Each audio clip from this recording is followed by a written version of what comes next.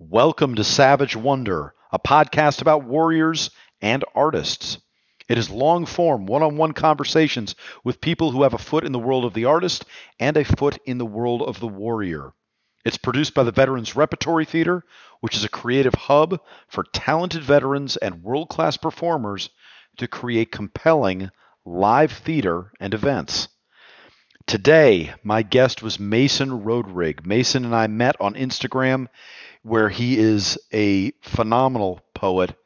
As I tell him on the episode, he is completely on brand with his poetry, which he publishes often under the Instagram handle of Dead Gunner Poetry. And it's exactly what it sounds like. It's hard-hitting, has very little filter, is very rhythmic, powerful stuff. And I've really enjoyed reading it. He's been a featured poet of ours on our Savage Wonder literary blog for a while now, and it was great to have him on the show. He is, of course, a Marine Corps veteran, 2 deployments.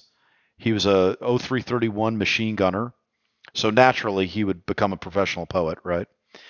He also does a lot of volunteer work, which we talk about on the episode, with Patrol Base Abate, which is a nonprofit doing a lot of really interesting stuff.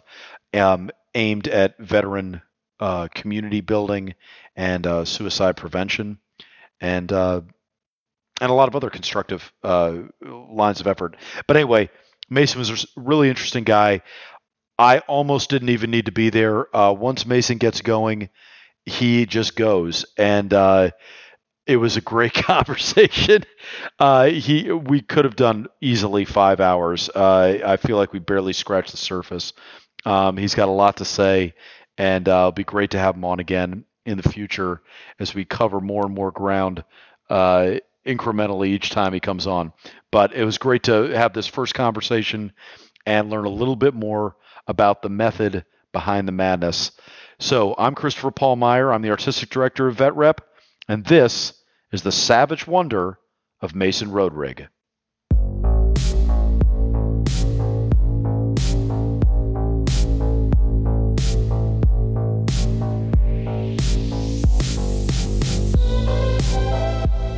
Welcome to the show, man. Oh, glad to be here.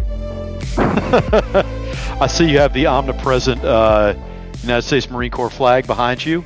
Yeah, this flag, so you can't really see like every little detail, but there's probably over 200 names on this flag.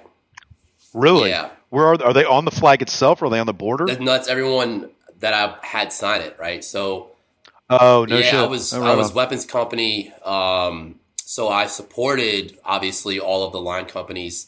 I'm a very social person myself, being from Louisiana.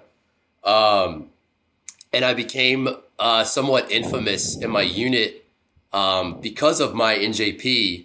Not the NJP itself, right? Like Marines get DUIs, it happens. I'm not right. proud of it. It's just part of my story, right? So me and my best friend both took DUI NJPs right around our 2-year mark. We were on the cusp of corporal, and then we got knocked down to PFC again, and it was like, well, shit. But so this is why you have such an ode to Lance Corporal. I am in your work, right? To the day I die, man. I got out as a Lance Corporal. I had to kind of rebuild my career from scratch. I was excelling professionally and just not handling a lot of things in my personal life well. That's why I got a DUI. But gotcha. Our junior Marines show up about 2 months after we lose rank. And, I wasn't one of these people who were super bitter about losing rank. I was just like, it is what it is. It sucks. It's going to kind of hold me back from some billets I wanted to get. Right. But the amount of experience I had, and same goes for my buddy Palmer. We were studs. We knew the job of being a machine gunner, specifically being a cat machine gunner. A lot of people like to be like, oh, well, they're mounted and they don't have to carry anything anywhere. It's like, well, when we do, it's way heavier than what you're carrying. So were you thinking of the Marines as a career at that point? I was very open. Were you thinking this was going to be 20 years? I was very open to it. But but what happened was our boots showed up, and in 1-6, the tradition is that a junior Marine will call a senior PFC Mr., and then whatever their last name is. So because we were weapons and we were attached everywhere, all these like staff NCOs were seeing like these junior Marines like showing up like, yes, Mr. Roderick, yes, Mr. Palmer. And they were like, what the fuck is going on? Like, we can swear on the show, right? I'm going to. Yeah, you can swear. Yeah, you're good. Probably some saltier language, but they were just like, who are these two PFCs that all these like other PFCs are standing at parade rest for? Like, what is this all about? You know, and we both continue to excel professionally and hold, you know, team leader billets, and it caught a lot of attention, and both of us were pretty social. We were very active on the barracks party scene. So I got around, and there's just tons of names on here. I made an area for Alpha, Bravo, Charlie, and then there's heavy guns is right there. There's a little spot for the snipers, 81's platoon, just everyone, you know. That's freaking amazing. So you got that flag early on when you were there? No. You had that the whole time in your career? I did not have this flag the whole time. Okay. It was probably like my last week in the fleet, and everyone went on post-deployment leave on like a Friday, and then I got out the next Tuesday. My terminal started, so I was not leaving. But I knew a lot of people were going to be gone. So that Friday before battalion formation, I just went around just like taking it to all my friends, like, hey, sign the flag. And then, you know, they'll leave like a little note or like an inside joke or this or that, right? Yeah. So everyone that got out as like a terminal lance, I put like the little like, you know, lance corporal thing next to it. And then all my buddies who were snipers, I threw the, you know, it upsets a lot of people with the lightning bolts next to it. And right. You know, but it is what it is. You know, all my it's the interior culture. Yeah. And what was how many people got left off? How many people you're like, no, you're good, bro. No, left off? I'll remember you. Yeah. Was there anybody that left off? Was there anybody that you dodged? They were like, you saw them coming. You're like, no, you're good. Man, you don't need to sign. I have a deep, deep love for all the guys that I was in that unit with, you know. Okay, that's cool. I just went around. I knew I had about 1 or 2 days to try and get everybody on there. And there were people who were like, had gotten out, or some had gone to other units. I didn't quite get everyone I wanted to, but I had this idea. I was like, I want to get the battalion commander and sergeant major to sign it. And usually, like, they're not going to do that for most lance corporals. But they were pushing really hard to try and keep me in. They tried to get my NJP expunged, believe it or not. Wow.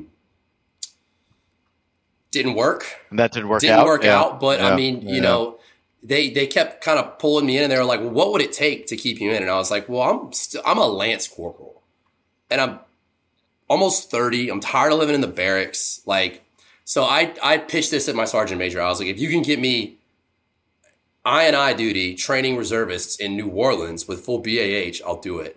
Oh, Jesus Christ. Yeah. I gave him like an impossible task. And then, right. I'm at the gym. This is in Okinawa. I'm at the gym, and like one of my like juniors comes over me on the bench. He's like, hey, Lance Corporal, Sergeant Major wants to see you. I'm like, dude, we're off. I show up in his office. I'm all sweaty. He's like, I can get you what you want, but it's in Austin, Texas. And I'm like, oh, interesting. So we played ball. They tried. They just couldn't get it expunged. And then like from there, the best they could do was like a 2-year extension. I was like, I'm out. I'm like, I can't keep living this lifestyle. I need to get out. I need to make real money. I need to, you know, just get away from the barracks. They're not a place for a grown adult. You know, there were a lot of. So I joined late. I was going to be an officer. I got into some legal trouble. I did 2.5 years of probation, and I was like, I'm not getting any younger.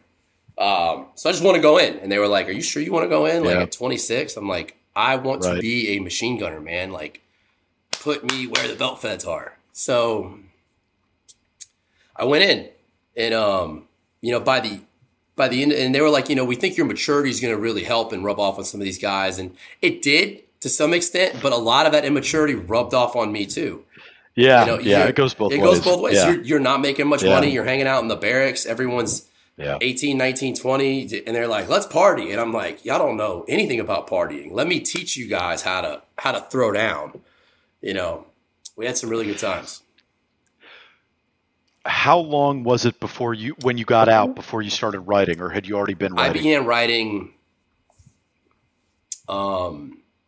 around the time of that NJP. The most recent thing I posted on my Patreon, which is where I share all my long form writing that does not fit on an Instagram post.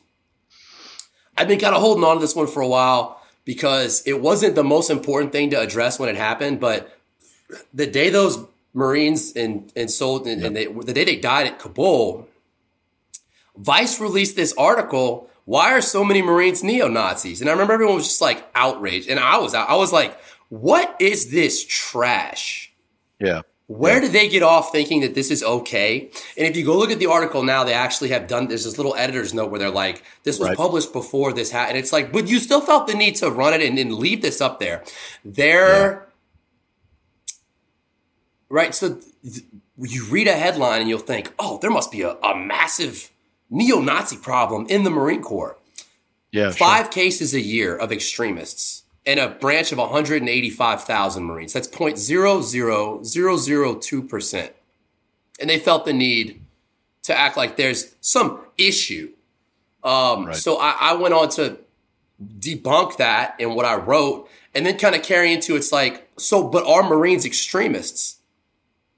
I would argue, yes, at least I didn't experience the military at large. The military at large is a very big, very diverse group. I did some research on it, and in the Army, Black women are represented at a higher rate than like in the civilian workforce. And you can find like little statistics like that, right? Like you will find more women and more minorities in most branches than you will in the average workforce. The military to me really is a place where everyone comes together and makes this melting pot. Now, are there some issues with my branch right here? Absolutely. In terms of women, it's the only one that has less than 10% officer and enlisted. I think that just comes down to personal choice. Like what do people want to do when they sign up? Most women don't want to do this, and that's okay. The Marine Corps was like underrepresented for African Americans, but it is the most overrepresented for Hispanic populations. Which I'm not sure what branch were you in? I was Army. Yeah. So anyone who served in the Marine Corps will tell you like it is definitely there's a lot of Hispanic. 2 of my best friends from my platoon, we have. So like you get out and you have like little group chats with people. I have one. It's Ricardo and Rubiel. And they were actually cousins, I think on their Puerto Rican side. And they're both from like South Florida, but like we text like every day. It's 2 of my closest friends, I met people from all over the country. But the Marine Corps infantry does skew incredibly male, alpha male. Sure. And it skews a little more white and it skews pretty Hispanic. It's this thing where I'm way off on a tangent, but this is just kind of what I most... Dude, go for it. I'll rope you back in a minute. This is what I most recently wrote about. But it's when they try to say, well, there must be something wrong with this institution because of its makeup. It's like people have a freedom of choice when they walk into a recruiter's office. When they go into those offices, they get to decide who and what they want to do and how they want to serve. And guess what? Most people don't want to do what I did. They don't want to carry heavy shit. They don't want to go places where they might get shot. They don't want to do it, and I don't blame them. It's weird. I think a lot of people, even in the military, sometimes forget that a lot of Marines don't serve past that initial contract. And it's kind of like they get the let out. They do everything they want to do. You go hard and you go fast because it really is a 0 to 60 learning curve because the Marines are so tip of the spear. There's so much fucking grunt work involved that usually 4 to 6 years gets that out of you. A lot of people, if you're somebody that wants a 20-year career, you don't normally think of the Marines. Normally you're going to think, hey, let me do Army, let me do Air Force, and I'll have parts where I go hard, parts where I can go slow, and all that. But the Marines, it's go, and that is a different mindset. It aged me in a way that I did not think it would. I went in 26. I was a college athlete. I played rugby at LSU. I had a strength and conditioning degree. I knew how to take care of my body. It beat me up. There was a study done, I think by San Diego State on the Marines near Pendleton. They found every year in the infantry, is 4 years of aging, normal aging on the body. Yeah. And it is what it. So when last month I went help Patrol Base Abate kind of organize these things where we got a lot of food donated for these Marines coming back. And one of the veterans that came volunteer and help us on the first day, we were just kind of talking about like our careers and how they went. He was I want to say he was intel. He attached to a lot of grunts, and I was kind of talking about like how things went for me. He said, if you had stayed in, would you have wanted to stay in the O3 community? I said, without a doubt, man, there's nowhere else I would want to be. He's like, it just seems so miserable. I said, it is.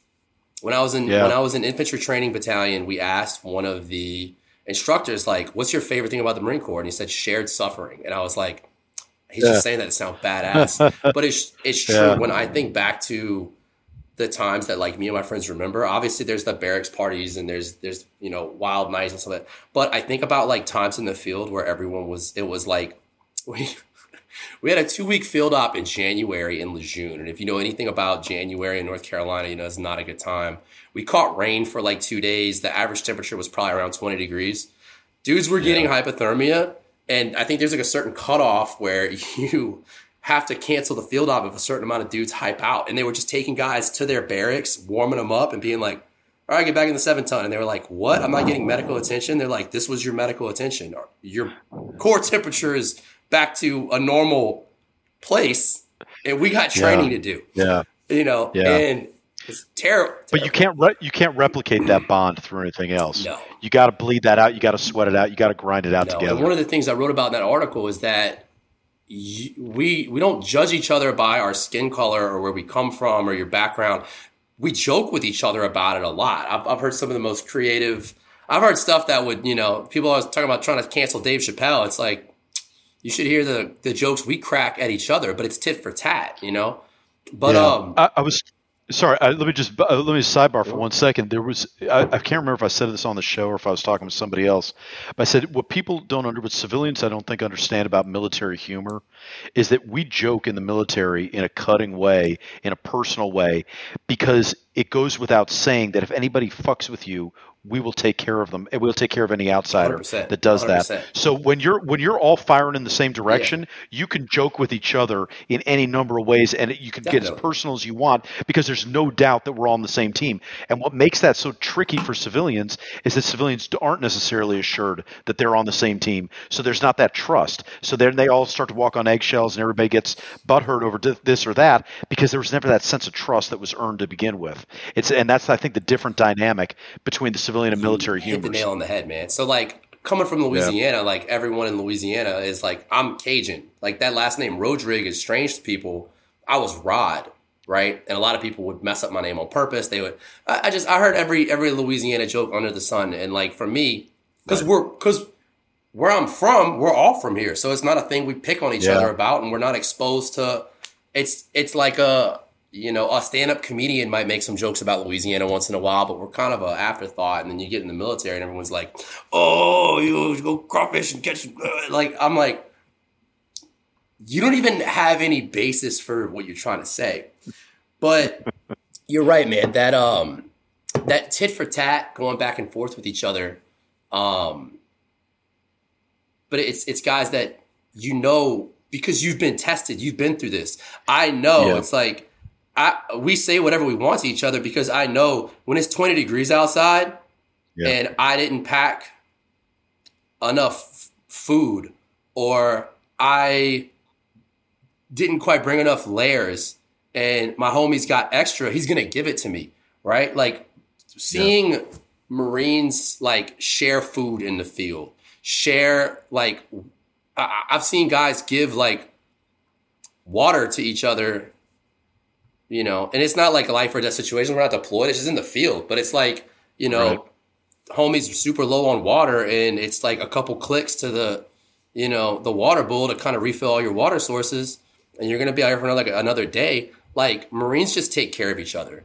And, that's part of why. There's a lesson in that. There's a lesson in that for the civilian world. 100%. If you take care of each other that much on your downtime and in your regular life, you should be able to joke with each other as much as you want in your free time, but it's how you treat people when it's that level of trust you can build in your community. And if you build that level of trust, then hopefully everybody has the bona fides to fuck around with each other, say whatever they want, and people won't get offended. Truly and deeply, like I believe that's the powers that be, the people in the media, right? They like to sow division and keep people at each other's throats, because what I've seen is that people bond together over shared culture and shared experience.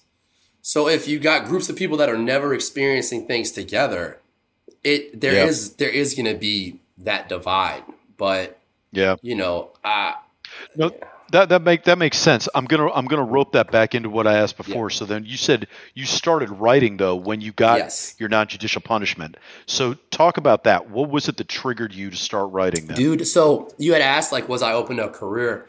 I very much was. I went into the Marine Corps. I had been dating a woman for like 2.5, almost 3 years. We dated into the Marine Corps and went through boot camp. My first deployment together. We went through a pretty good bit. And I, for whatever reasons, had beliefs about myself that I was not going to be able to like make it outside of the Marine Corps. I saw like what the Marine Corps offered in terms of stability to start a family, bonuses. My team leader from my first deployment, when we got back, we had a lot of downtime. He went to A&S. He was in MARSOC. He passed. He got his big $90,000 bonus, and he's operating at a very high level. And he told me, he said, look, Mason, what they're looking for, I'm 5'7", stocky. I was never by any means a PT stud. I kept up when I could. But he said, look, they're not looking for the stud, right? You just got to train your ass off. And if you go to A&S, he said, you have the things they're looking for because you're older. You have, XYZ attributes. And it's true that the personality type that I continue to see in my own peer group and friends and leaders I've had go through assessment and selection, it's a certain type. And there's a lot of maturity that is important, and humility, being able to really, to me, I think the key is knowing when to lead and when to follow. Guys who it's not about them, they can kind of just go and like fill whatever role they got to fill and just be happy doing it. To me, that seems to be a good measure of success. So I was pursuing an A&S seat. I was being talked about for promotion to Meritorious Corporal. I had a lot going for me professionally. But I was not adjusting back to America from my deployment well at all. I was drinking extremely heavily, and I had just put so much into this. And I talk a lot in my writing and my poetry about the way the Marine Corps changes you, right? Boot camp itself is an indoctrination process. There is a lot of psychological reconditioning that is turning you into something else. You were this and now you are this, right? Everyone comes out robotic. I went in thinking like, well, I'm 26, I'm smart. Dude, I came out robot, I just... Yeah. You thought you were fully formed and you're like, I didn't realize I had that many other levels to get where you needed me to be. Whoever I was at 26, that was crumpled up and thrown in the trash. And I was a completely new person. I was 100% just as much of a stupid boot as every other stupid boot that comes out of recruit training. Just a blank slate. And then you go to infantry training battalion. It's an interesting change up because you go from the drill instructor who is crisp and clean and looks perfect 24/7 to these combat instructors, right? I had all these Afghan and Iraq vets, and their camis are faded and they're not like wearing them super tight. They're wearing them the way you would wear it in the field. They smoke a pack a day. They're constantly dipping. They're all addicted to energy drinks. They've all got like this tired, like worn out look in their eyes. There was just like this hardness to those guys. And it was very, to me, I remember infantry training battalion was very intimidating. We were in the field all the time.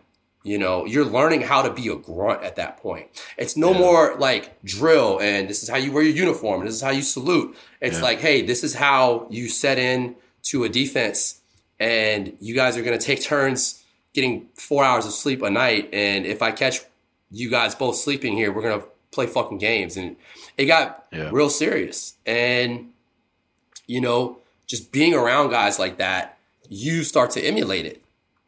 And the way they train machine gunners is they teach you like the machine gun tactically is what is keeping everyone else alive. You and your couple of machine guns, that suppression that you are providing on the enemy is what's allowing them to move, to communicate, to close with. It's what keeps them alive. So if your gun goes down, if your guns go down, they're all dead now. Right. So right. I pulled the name Dead Gunner Poetry from Dead Gunner Drills, right? So machine gunners will be behind the 240. You'll have a gunner. You'll have the team leader right next to him, making corrections, reloading, all that. If that gunner dies, your job is to pull him off and roll onto the gun, right? You're not giving him first aid. You're not saying, hey, buddy, how you doing? None of that. It's like that gun has to keep going at all times. Just as a sidebar before you keep going. So talk about how that related to Dead Gunner Poetry. So was your idea that, hey, no matter what, these words got to come out? No, I just, is that kind of what you were thinking? I liked that name. I liked the name of that. It always stuck with me. I remember doing it because when you're in training, you're just so focused on this. But I remember like doing these drills sometimes and thinking like, this is so fucking morbid. This is so morbid. Like it's like the idea that like, you know, I'm right here. I'm team leading my buddy Jamie, and Jamie just got shot through the skull. It's like in real life, am I just going to handle that and roll them off and get behind the gun? And the answer, I think, is yes, because you go from there, then you get into the fleet, and now you're being trained by senior machine gunners. And it's like, it's a culture. It's a way of being, right? Like I've written some things about like fights in the barracks. Like when they yell guns up, machine gunners are expected to show up. If I can't count on you to come fight in a barracks fight, then I can't count on you for anything. And obviously, you know, these are the guys who are bigger. They're jacked. They're expected. Yeah. They're just expected to bring the pain. So it was just a way of being. The original name of the Instagram was Warboy, based off of. Have you seen the Mad Max movie from 2015? Yeah. So you remember how they were like this cult? It's like warrior cult, and all they wanted to do was like go into combat and like hopefully die, you know? Like I'm Rod Eternal, shiny, and they're like spray painting themselves, and they're like, witness me. They're like jumping off of shit and like stuff. I'm like, that's what Marines are like. To me, I saw a commonality between like just their mindset. They're like cultish, zealot, almost like obsession with war and your own history and the legacy of it.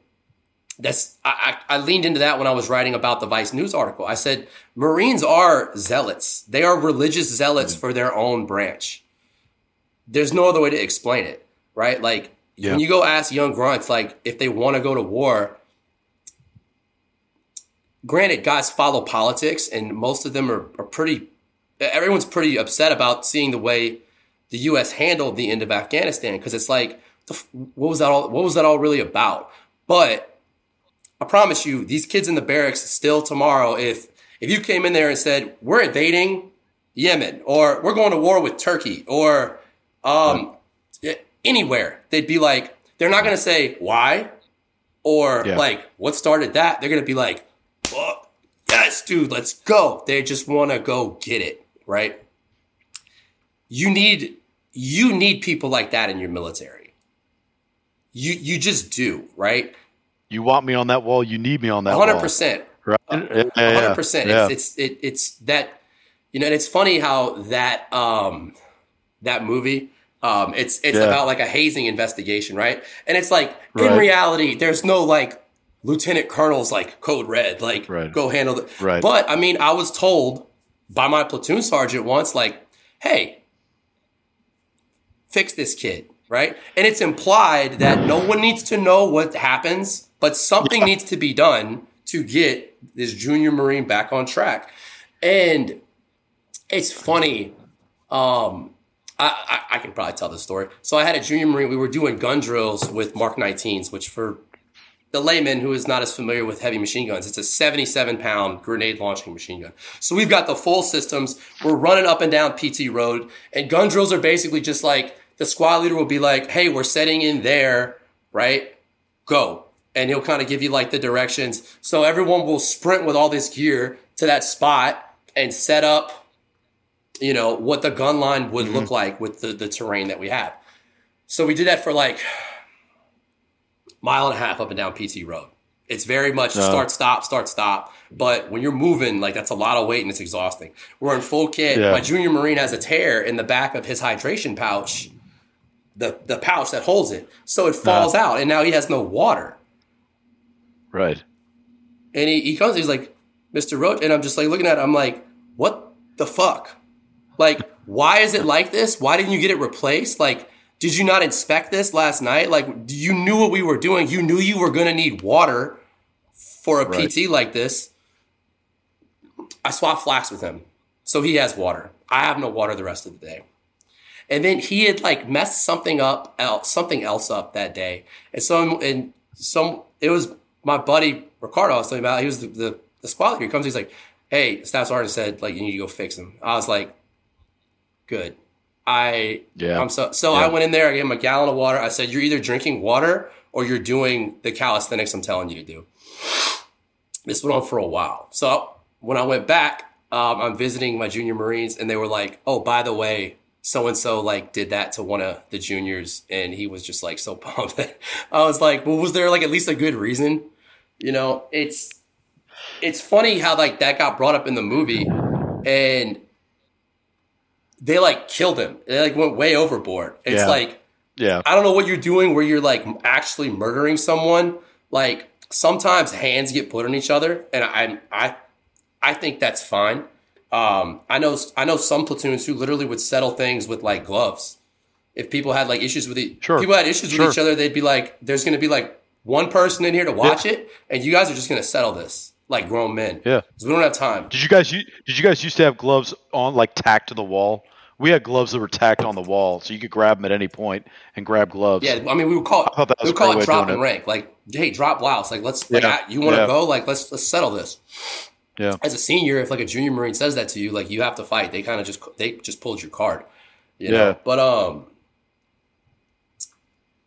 it's just funny how that's in the movie.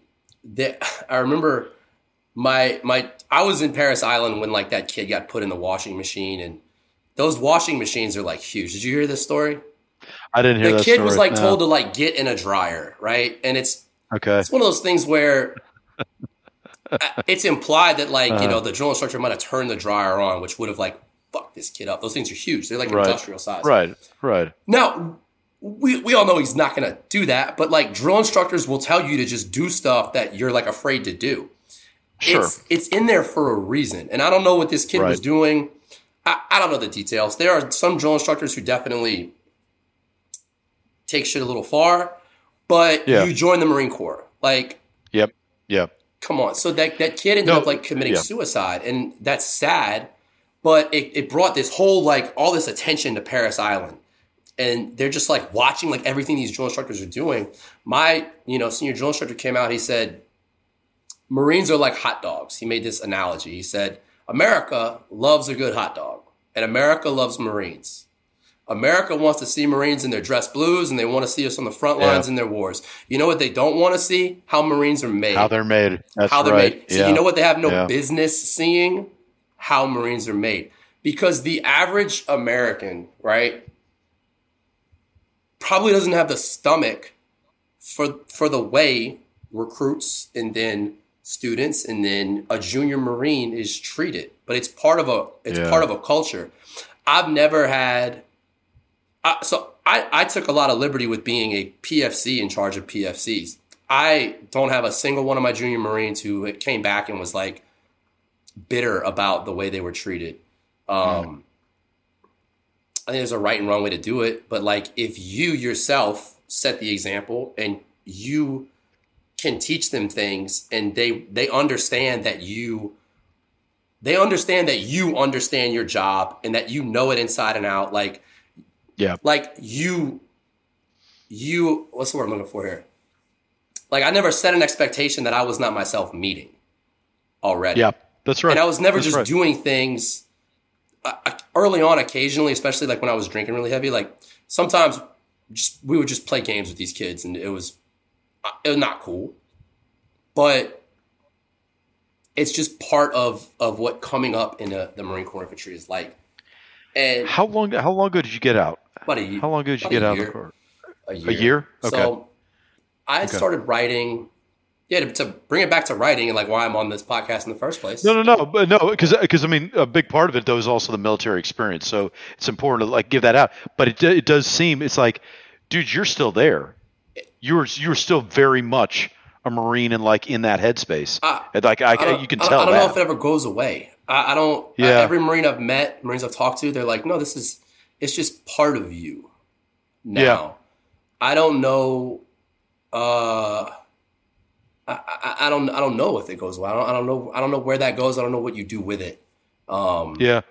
But yeah, no, I'm a year out. I'm very fresh back to the world, and writing has been what allows me to process and make sense of it, because it's kind of like I said earlier, you go through boot camp and it's like they take whoever you were and that's gone, and now you're this Marine. But at the end of it, right, this is where things start to crack when junior Marines are getting in trouble, they're having marital issues, they're drinking. The reason there are cracks happening in this Marine's life is because underneath this identity they've given them as a Marine, this is still a human being.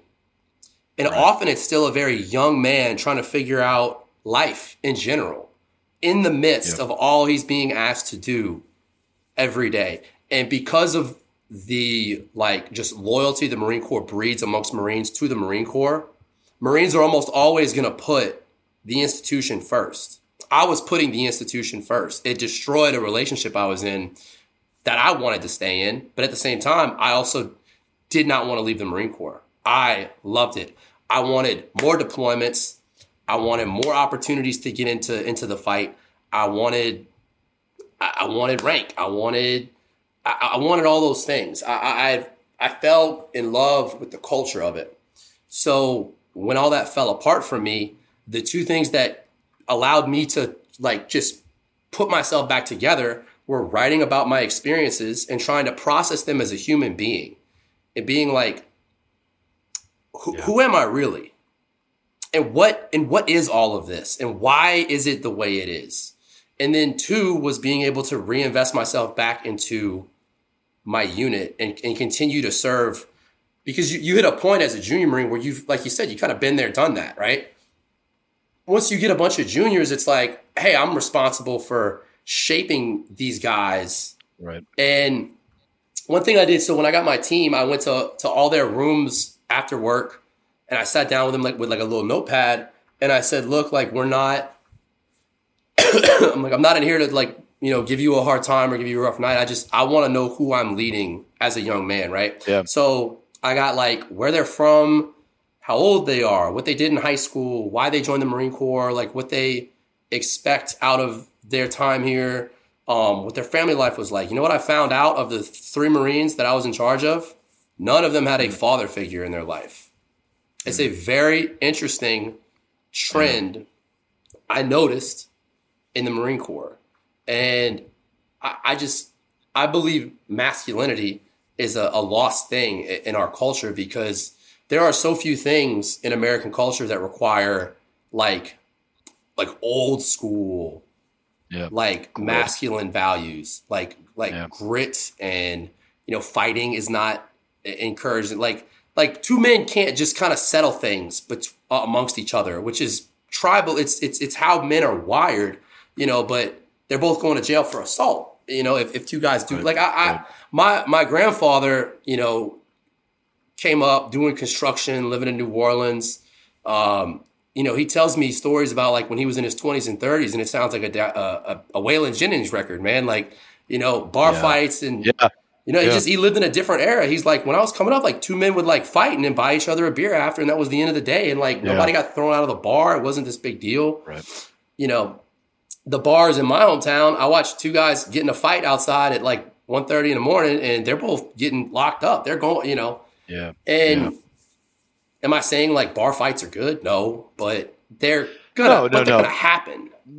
things like that. But it's also do you rely on a third party to end it and a third party to adjudicate it, or do you settle it yourself? That's a difference in mentality. Some people want to settle it themselves. And that conditioning where you start to look for an out and look for somebody else to intervene. That's a different mentality, that is a different way of thinking.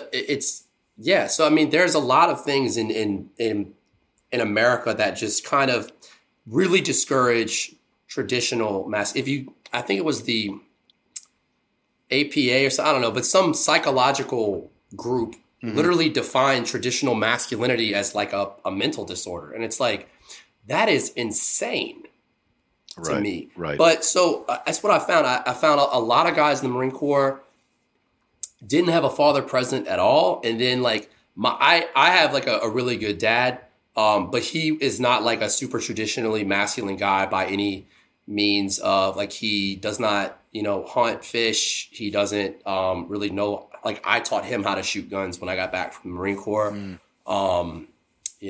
Never been in a fight, which, he's a nice guy, but it's just it's just one of those things where it's like, he was a really good father, but like I wanted somewhere to like go be a man in an all male environment and like I don't want to say get it out of my system, but just like test it amongst other men. And the Marine Corps, I think it's a better option for a lot of young guys than like some of the other things you can get into out there in the world.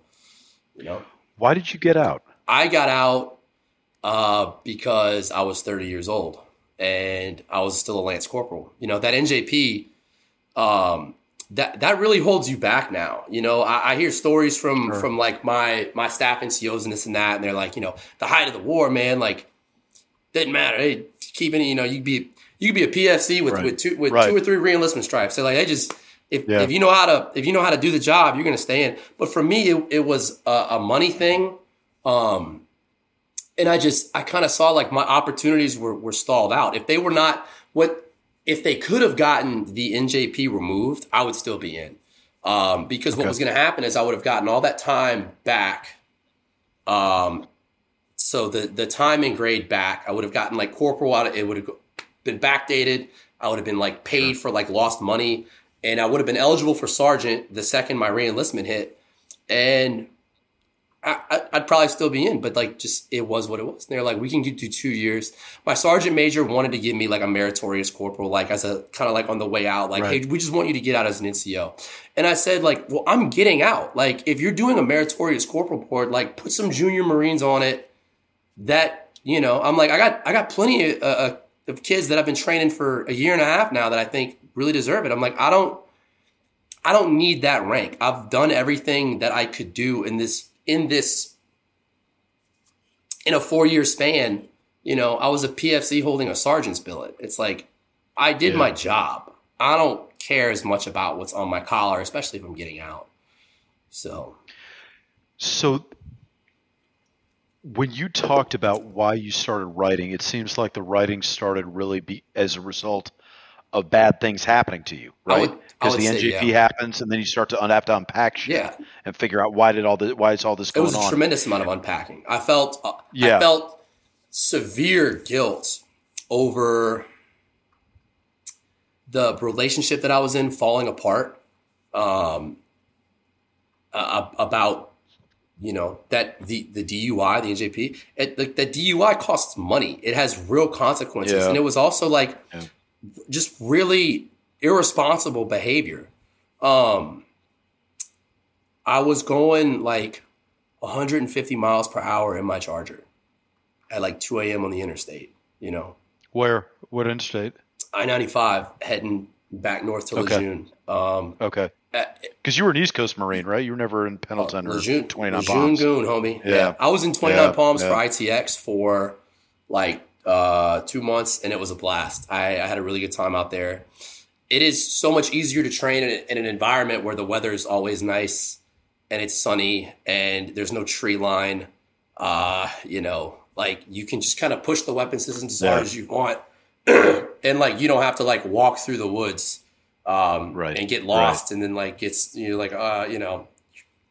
deep in a swamp with like a machine gun. Like, well, my point man really fucked me here, So for you, then when you started writing, so first off, I should say this because you mentioned it a couple times that you got out because of the money, and of course you walked right into the lucrative lifestyle of a working poet. So talk me through that logic. So when what was your desired end state when you left? Were you like, hey, yeah, I'm gonna do poetry full time, or did you just discover, hey, this is what I'm gonna do? When I got out, man, that Instagram page was at like maybe 2,000 followers. It was very grassroots. It was interesting. I started sharing it. I had been writing about 2 years at this point. I'm toward the end of my time in the Marine Corps. I'm in the barracks, I'm drinking, a subject comes up about X, Y, or Z in our lifestyle. And I'm like, I wrote this about that. I would share it with like my really close friends. Okay. Yeah. And they'd be like, this is incredible. They'd be like, you wrote this? Right? Because it's one of these things where poetry is associated with like very feminine, soft, emotional, this and that, right? And it's like, you wrote this? Like, you know, the machine gunner, like deadlifting 500 pounds at the gym and like yelling at people all the time. And like, that's pounding like a case of beer, like every Friday and Saturday night. Like, you're writing this? I'm like, I've been writing this the whole goddamn time. But you know what else is poetry? Metallica is poetry, right? Like Slayer is poetry. Like anything lyrical where you're expressing and talking about and giving the word, giving some type of like structure through language to your ideas is poetry. So Nickelback is not poetry. Nickelback. I'm just fucking around. Nickelback is a formula to make shit tons of money, and I need to figure out. It is. I need to figure out what it works. Yeah, it works. But I need to figure out a way to sell out and cash in. Is what I need to do. But start putting your words to music. Yeah. Someone told me to do that. Someone told me to do that. Yeah. And somewhat I already do with some of these posts. I'll put like pictures to a song, or, you know, when I started sharing on Instagram is a very visual medium. So I was like, I have to find something that's going to catch the eye and then make someone want to read what I wrote. Which in turn like spurred more writing and more creativity. The two fed into each other. But yeah, the guys would be like, just share it. So we were very locked down because of COVID in Okinawa in 2020, right? I'm thinking like, hey, it's my last 6 months. Then 6 months in Oki, go home, get out, right? So I'm going to at least enjoy this island and see some new cultures and see none of that. Bam, stay in your guys, stay on base. Yeah. Nobody's leaving base. It's like, well, if you're not letting the Marines off base, we're going to drink a lot. Like a lot. And they were not even doing like, there was a period of time where we weren't even going to work. Like morning PT was banned because you couldn't have too many people together at once. And like nobody goes to the office unless they have to. It's like, so we're not working. It's like, so I can get fucked up every night? Dream deployment. I think it was terrible for our national security, but I had a blast. How was it for your writing? Did it help your writing? I spent a lot of time writing out there too, for sure. What did the booze do for it? Did the booze help or did the booze hurt? Did you start to lose your mind? Booze gets words flowing out of you. What's the old Hemingway quote is to write drunk and edit sober? Usually I would write after I had been drinking a little bit. But people ask, like, how do you write? And it's like, it just comes in like these flashes or spurts. And it's almost like just the way my mind works now. But so I'm sitting in the barracks room and I'm like, I'm just going to start an Instagram. I'm just going to start putting it out to the world because I'm bored. I'm just sitting here like I finished Netflix. There's nothing left to do. Right? Just sit in the room. Like you can only play Call of Duty so much. And like those Asian kids are like way better at it than you. So I'm just out there getting like 360 no scoped. I'm like, I need to find something else to do. And what was cool is I started sharing it and I was super worried about like my own friends and like my people in the unit finding it. Yeah. They found that shit first. Right? I'm at the armory and one of my boys is like, yo, is that Warboy page you? And I'm like, cleaning guns. I'm like, what the fuck are you talking about? He's like, yo, that's you. I'm like, why are you being weird? And one of my buddies is like, yeah, Huckman, why are you being weird? I'm like, yeah, dude. So like, we just turn it on him. And then I'm walking to Charlie today. He's like, you're a terrible liar. I'm like, yo, I don't even know how I feel about people knowing about that shit. He's like, it's really good. And it just kind of kept growing. And like, there were a lot of things where I try to write about things in a way where it's accessible to everyone and they can read it and kind of understand what it's like to go through and experience these things. And especially Keith said this from Dead Reckoning Collective. He's talking about me in Block 3, another young Marine who writes and shares a lot of poetry. He said, you guys write for your audience. Whether you're trying to or not, it's very clearly written by, for, and about the Marine Corps infantry. And it's like, I don't know how to write about things I didn't experience. I don't know what life is like as a damn flight maintainer or in the air wing, or I don't know none of that. But I know what it's like to live in the woods for weeks at a time and, you know, and and just go through what we went through, right? Write about what you know. So it took off very quickly within 1/6 because I wrote about 1/6. One of the first poems I posted was about our 100th anniversary. We all get in our service alphas, go to the field house on Lejeune. They bought a bunch of kegs and we drank that shit dry in 2 hours, right? Because we're like, we were in Bellawood. We were at Forget. Yeah. You know, so we all go back to the barracks. Right. And it was a 4-way company brawl out in the courtyard. I've never seen so many dudes just fighting each other at once. It descended into just like absolute violence. Like I got put into a coma. It was some serious shit. Really? Holy so shit. I shared a poem about that, and everyone was like, well, this guy's definitely a 1/6. You know, that's pretty obvious. He kind of gave his unit away there.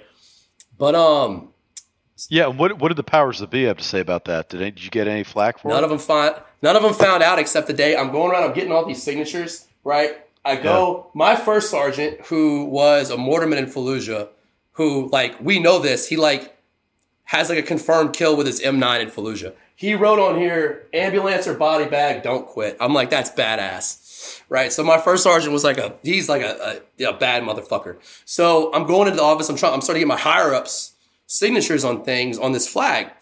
You know, gives me a hug. He's like, you know, I loved working with you. You know, we're talking, and I'm leaving, and one of the second lieutenants goes, "Hey, Rod." I'm like, "What's up, sir?" He like pulls up that Instagram. He's like, "Is this you?" I'm like, "Hey, sir, shut the fuck up." He's like, "Dude, it's really cool," and he goes, "So, are you familiar with Tom Schumann, Killzone?"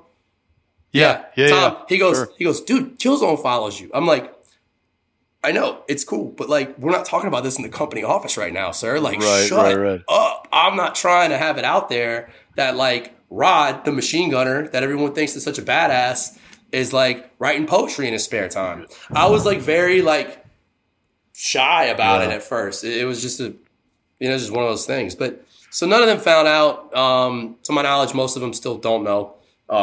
Really? I mean, higher ups are not on Instagram. For the most part, you know?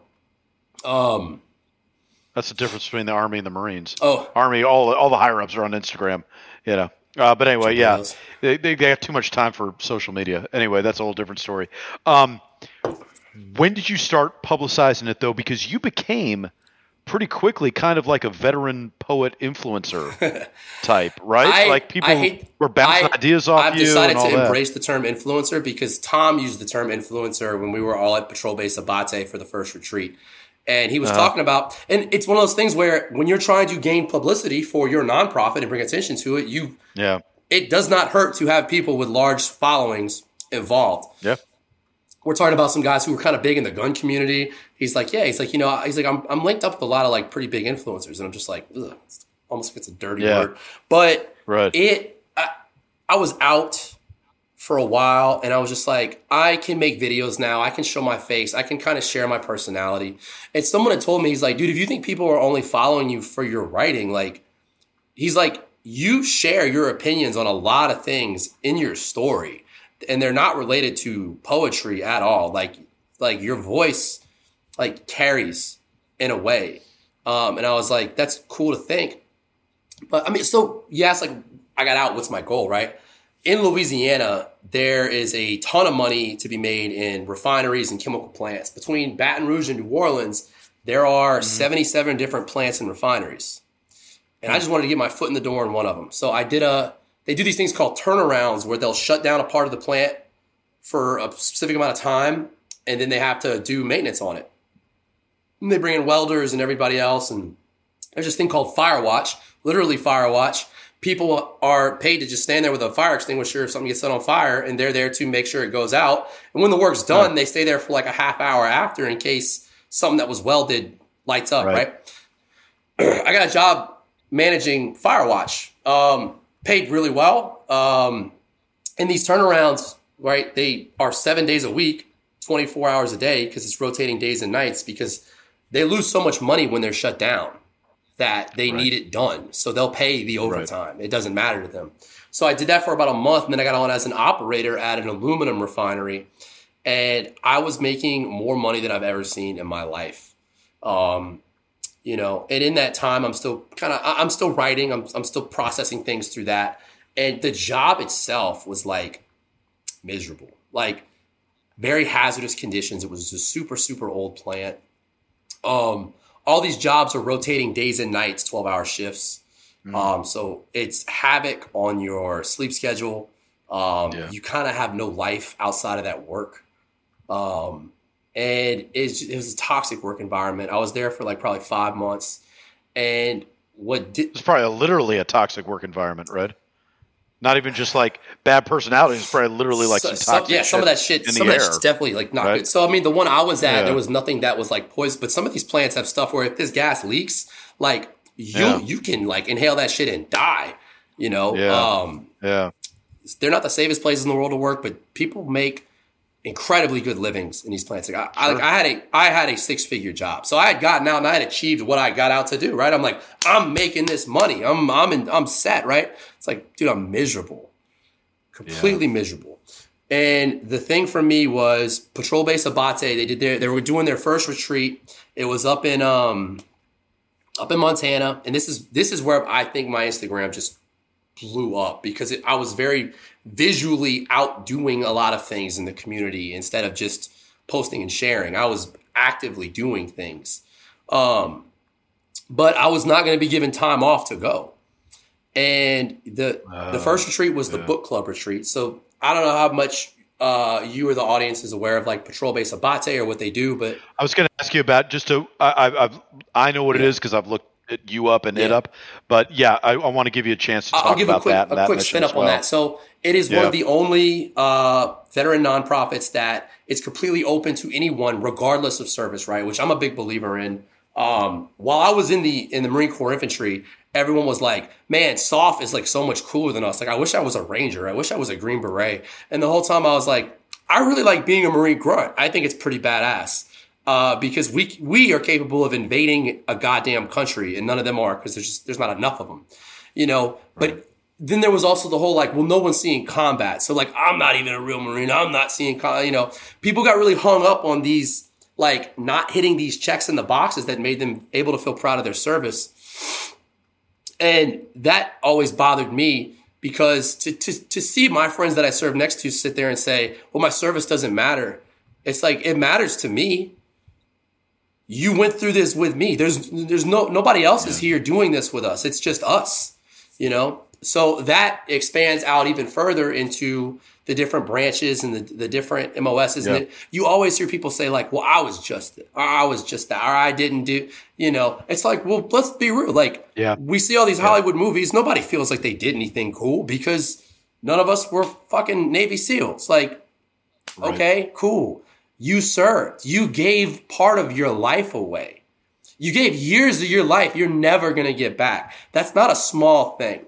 So that's part of why I absolutely love Patrol Base Abate. Because I've seen people from all these different branches come together and smack talk a little bit. But overall, like, veterans just want to be around each other again. That's what I've found. Yeah. So the retreats are based off of club interest, right? So his thing is like, you know, if you're into it and you want to meet other veterans that are into it, well, here's your club. And if we don't have a club, anyone can start X club, right? We had 2 guys who were members at the book club that have started a finance club. Super cool. So, you know, the club captain will organize the retreats. They'll go up. It's like a 5-day retreat in Montana. There are guided discussions, and then they spend a lot of time focusing on like whatever their interest is. Fight Club was literally up there on the side of a mountain doing jiu-jitsu and Muay Thai, fighting each other. It was badass. Wow. And then from there, right, the idea is to have people establish local chapters wherever they go. I'm trying to get one started in New Orleans here. I just moved here, but the hurricane threw that off track. It's, X, Y, and Z. But it's just a way to get veterans together in their community and then give them a purpose. Ideally, every chapter will we're not going to create our own service project, but we can go as a group and go to like Habitat for Humanity and say, like, do you guys need volunteers to build a house or something? You just get involved, and then you do meet and greets and people. It's really cool. And you can join active duty. I really recommend to all the active duty guys I talk to, like, if there's a chapter where you're stationed, get involved, because it's going to put you in touch with veterans now. And then you're going to know what that looks like for when you get out. Did you found it? Were you the founder of Patrol Ace About It? No. I don't know how to do that shit. Okay. I am, have you ever heard of Napoleon's Corporal? No. Well, Napoleon's corporal is like an old term. Whenever they would plan, he would keep a corporal in the room, and when the generals would leave, he just asked the corporal. Does that make right? So how did I would call myself Schumann's Lance Corporal. It's Schumann that runs it. Oh, okay. He founded it. This was his idea. So he had. Oh, right on. It's named after Sergeant Matt Abate, who was a legendary Marine sniper who was attached to Tom on his first deployment when 3-5 went into Sangin Valley. That was the first push the Marines made into Sangin, and it was a horrible deployment. They lost a ton of Marines, but they took that goddamn valley. So we lost Sergeant Matt Abate out there. He's a Navy Cross recipient. He's an absolute legend. And this organization is founded to honor him and to try to create, really his idea is, let's get left of Bang. Instead of being reactive, let's be proactive to the suicide problem. Because he lost 3 of his former Marines in like a month in 2020. And he started researching. He's like, well, what's the root cause of this suicide thing? What he found was that non-combat veterans kill themselves at twice the rate of combat veterans. Surprising statistic. I think it may have to do with the fact that there's just more of them. But whenever they go through and they look at what was this veteran going through, loneliness, isolation, loss of purpose. Those 3 things came up in all of them. So he said, well, what if we just gave that back to veterans? And it's been super, super awesome to be involved in this. Wow. So I was not going to get time off to go to the book club retreat. There were multiple authors that I really liked that were going up there. I had kind of gotten a buzz on social media. Dead Reckoning Collective had me on their page with, they brought 20 different poets on in April to read poetry. So that was the first time like I'm out there. It's like my face, my name. I'm reading my own poems. I was talking to Tyler Carroll, co-founder of it. I met him in person up there. We're great friends now. When I evacuated to Dallas, I cooked his family dinner. Great guy, super cool people. But I wouldn't have been able to go if I had stayed at that job. So I quit, and luckily around that same time, I had gotten with my veteran service officer, and I was like, hey, how do I speed this thing up, my disability claim? And she was like, well, your mental health will pay out right now if you can show financial hardship. I'm like, what if my job is affecting my mental health so severely that I quit? And she was like, I wouldn't recommend quitting your job. I'm like, I'm doing it anyway. What if that was the reason, though? She said, if you can get a therapist or psychologist to say, that's why, she was like, they'll probably pay out your mental health claims early while the rest of it is still being figured out. Yeah. So that worked. And I got a ton of money right before I went to Montana. So I'm up there, and a big part of those retreats are almost like being in the field. You're living in a tent. You're sleeping on a cot. You're all cooking your own food. You're taking out your own trash. You're working for some of it, right? And we were getting deliveries up there of equipment for the following retreats. Every retreat is expected to build that site up a little bit for the follow-on retreats, right? It's your way to give back. That's cool. So we got a ton of workout equipment for the strength club. We're bringing all the cardboard and all this down to the barn to get it ready to go on a run to the dump. And they're talking about, they're like, yeah, Fight Club has 0 staff available to come help run the retreat. And I was just like, hey, I can stay. don't have a job anymore and I have like money to live on for a couple of months, I'm still stretching that out. That was back in June. So, struggling poet, Yeah. Struggling poet lifestyle. Welfare queen over here, just living off the VA. And so then, yeah. So finish that up. No, I was just going to say, like, I volunteered to stay, and Tom knew of me through social media. He had shared a poem I wrote with his class at the Naval Academy. You at the beginning of the episode, you were like, he was like, so that's why you're still like pro Lance Corporal. I wrote a poem about, someone told me like, oh, you're just a Lance. Like, I thought you would have been a sergeant by now. This is like at ITX. So buddy I went to infantry training with, who was like out there, we ran into each other. He's like, I thought you'd be like a sergeant. I was like, dude, I just got my Lance Corporal rank back. And he was like, I was like, dude, there's no such thing as just a Lance Corporal to me. Like, I'm like, I run things out here. Like, I'm in charge of stuff out here. Like, so I wrote a poem about that, and Tom is super committed to Lance Corporals. Like, this is the infantry officer that everyone would want to work for, because he really does believe in his mind and in his heart. His philosophy of leadership is that he is there to serve the lowest guy on the totem pole, right? And he will talk when he talks about, and I think it's because his first deployment was so violent and he saw so much loss. And the people that we lose, go look at the names from that day in Kabul. It's Lance Corporals and Corporals. That's who it is. That's who died. One of my friends messaged me. She was a corpsman.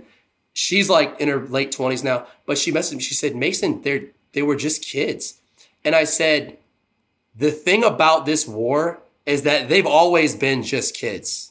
We were younger than them, so we thought that they were.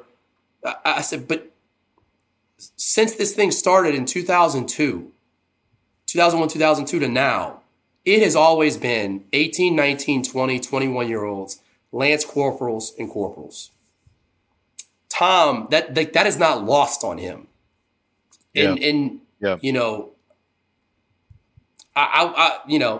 love being in a position to do things for him and to try to forward this nonprofit that he started, because I believe in the same, we believe in the same things. He's somehow a major in the Marine Corps who views the Marine Corps almost through the eyes of a Lance Corporal.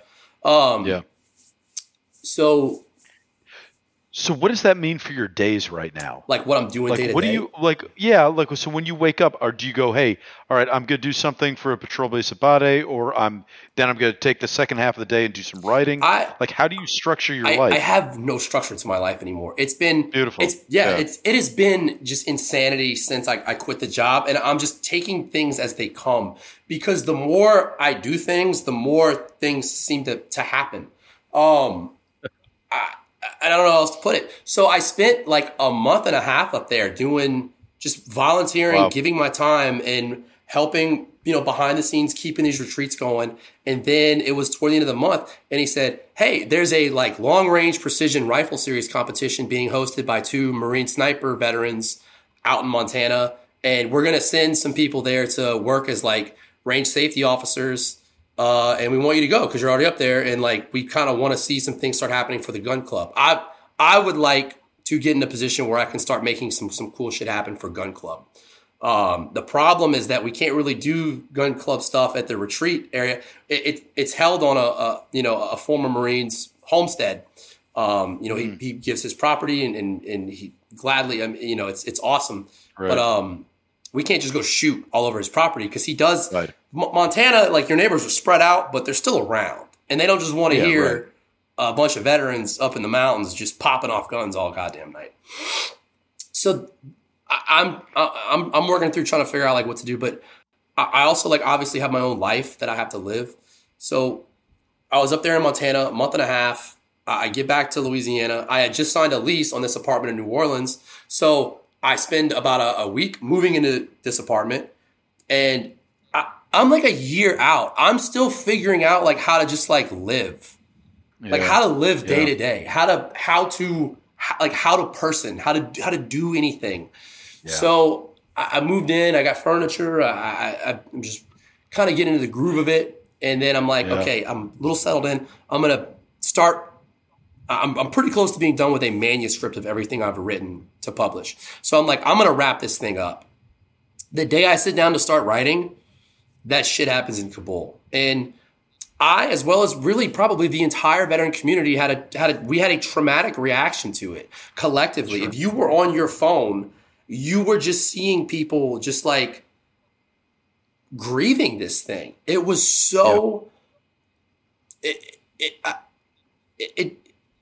I still don't have the words for it. I've written a lot about it to try to come to terms with it, but it was one of these things where it was because it was like the first very public thing that happened, and it was like my generation. It's like if my unit was there, like those would have been like my juniors that got blown up for what? And then the news comes out that they had like actual intel. And when I talked to these guys, when I was out there like serving food to them, some of them were like, oh no, like we knew. Like the rumor mill was spreading all across the gates. Like, hey, there's a suicide bomber like coming to Abbey Gate. What do you do with that? So that happened that day. I was a mess. And then the next day, the hurricane, like with us in Louisiana, like hurricanes, they come. We kind of know how to prepare for it. But in my hometown, like most rural areas are settled on like higher ground above sea level. New Orleans was built below sea level. Right. I don't know if you know the history, like most people know the history, but it's named after obviously Orleans of France. The Duke of Orleans was like, this is where we're putting this city. It's going to be our big port city. And like the engineers were like, this is a bowl south of a lake and north of a river. It's below sea level. It'll flood. Hurricanes come here. Like, this is a horrible spot for your crescent city, right? He's like, nope, it's going right there. And I guess because they can't, I don't know, it's not that dissimilar to our own government right now. We can't really tell them no. So they built it here, and it's been plagued with flooding for 300 years. So to me, I was like, I'm not riding this storm out here, right? My family boarded up, you know, they came out fine. A lot of the rural communities south of here, like kind of where I grew up, like they did get hit extremely hard. But I was like, I'm bailing. I'm out, you know? Yeah. So I'm in Dallas staying with friends, and all this stuff's going on with the Middle East, and it's chaos. And I have this idea. I'm like, when I came home from my second deployment, obviously it wasn't like Kabul or all this insane, you know, what they went through, but it sucks to come home and get there at 2 a.m, turn in your weapons, not have anyone there to see me, and then there's nothing open to get food after travel in the military, which everyone listening is probably a veteran and they've traveled in the military, and it's just a long, shitty experience. So I called Tom and I was like, hey, we have chapters near Pendleton and near Lejeune. I said, are our local chapters like planning on doing anything for these Marines when they get back, you know, to like welcome them home from the veteran community? And he's like, no, that's a great idea though. Write a frago about it for me. And I was like, Tom, I don't know how to write a frago, man. Like I was a PFC and a Lance Corporal my entire career. Like, you know, I'm like, I know how to listen. I know how to receive one and like figure out where to put the machine gun when you tell me. He's like, I'll send you a template. Send it, message it to him. And then like he founded it and he is involved, but he's still active duty. He's not, of course, he doesn't have his hands in every little thing, right? Sure. He doesn't have the time for it. And then, you know, sure. So I'm getting calls from a lot of people who are like that run, and I've met them. I've talked to them, you know, but really I don't want to be on a board. I don't want to sit in Zoom calls. I just want to message them sometimes and be like, hey, you guys need volunteers? I'll go like live in the woods and like help, you know, run a retreat, or I just like being available to volunteer. That's really it. So how does that, oh, sorry. That was your question. So I was going to say, how does that affect you now? So with your writing, obviously you're putting up a Patreon site, you're collecting money, it's your primary line of effort.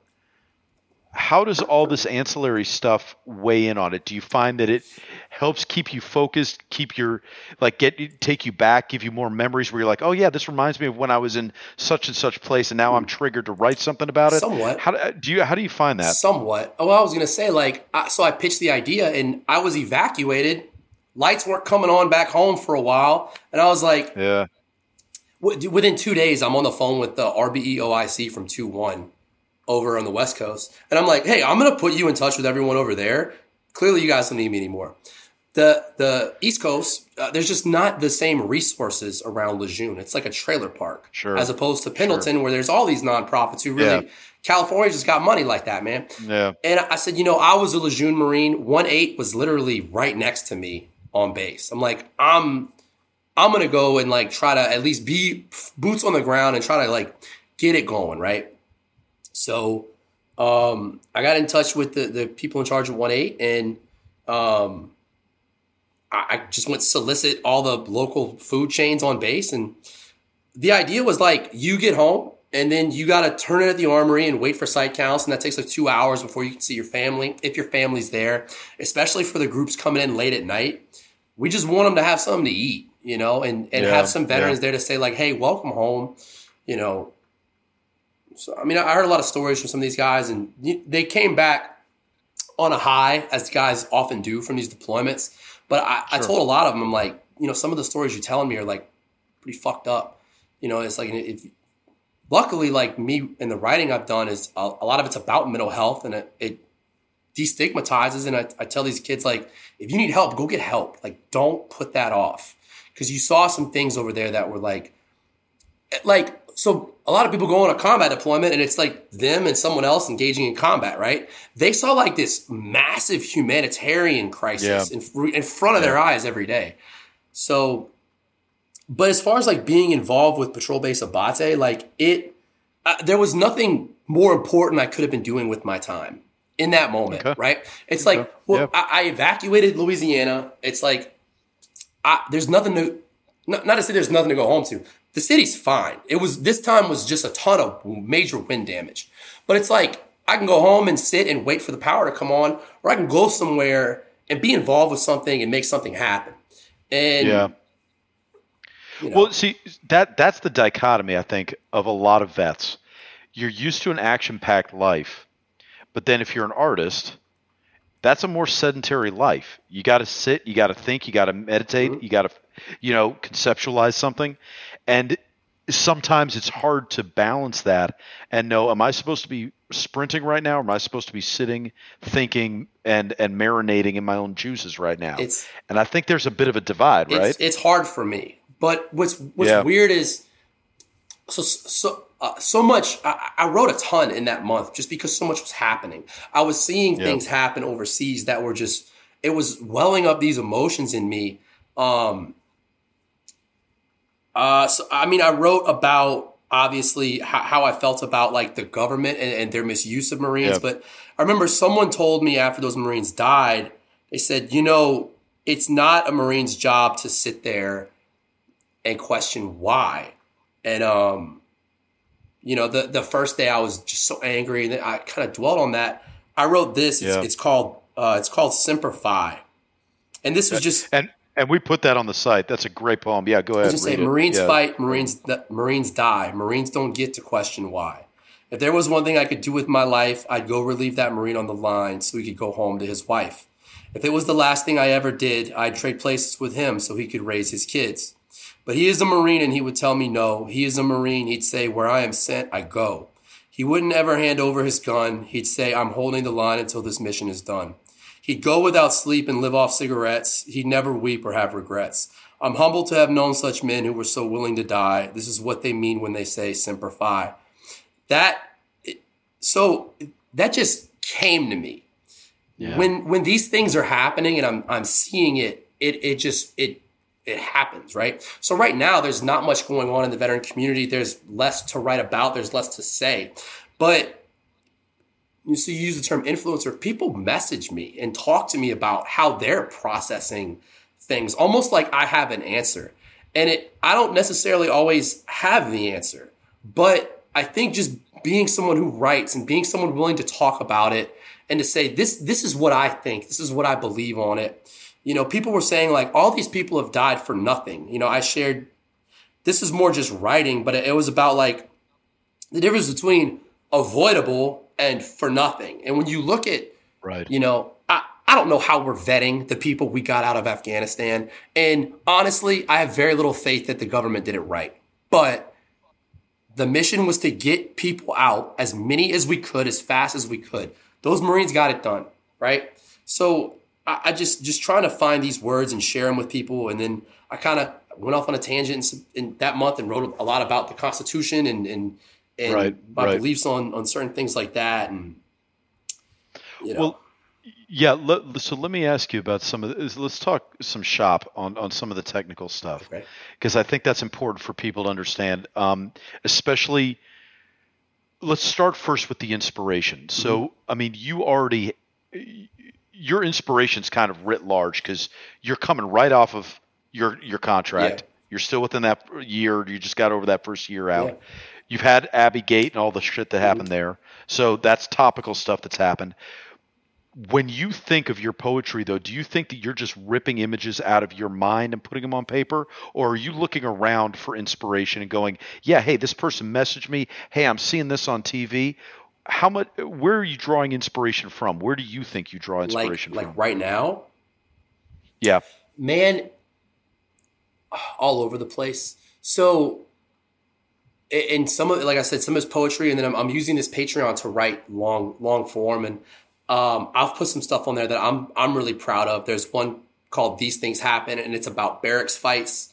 And it kind of it weaves a lot of different experiences I had in barracks fights. There was one where like and no one involved is proud of it. And it's funny because people will go comment and they're like, well, this just sounds stupid. Like, are you proud of it? It's like, no, I'm not proud of it. Like, I'm a fucking poet. I'm sharing this experience because it fucking happened. Yeah. And I want to make sense of why me and my friends behave this way. And in the full story, when you read through it, we behave this way because it happened to us. I go from, we were walking around just looking for fights and we just jumped some kid who was outside of his barracks, you know? And I go back to when I was a junior Marine. I went visit some friends from boot camp at their barracks, and their seniors jumped me. And I got kicked out of the barracks, and the duty was like, don't you ever fucking come back here. And in my head, I'm like, I just got jumped by your guys. And then the next night, I'm in the barracks, and one of my seniors, I'm like telling him about it. He's like, you're in a tribe now. You can't just go to other people's places. You can see those guys off base. He's like, don't ever go to their barracks. And as we're talking about it, the same thing that happened to me the night before happened.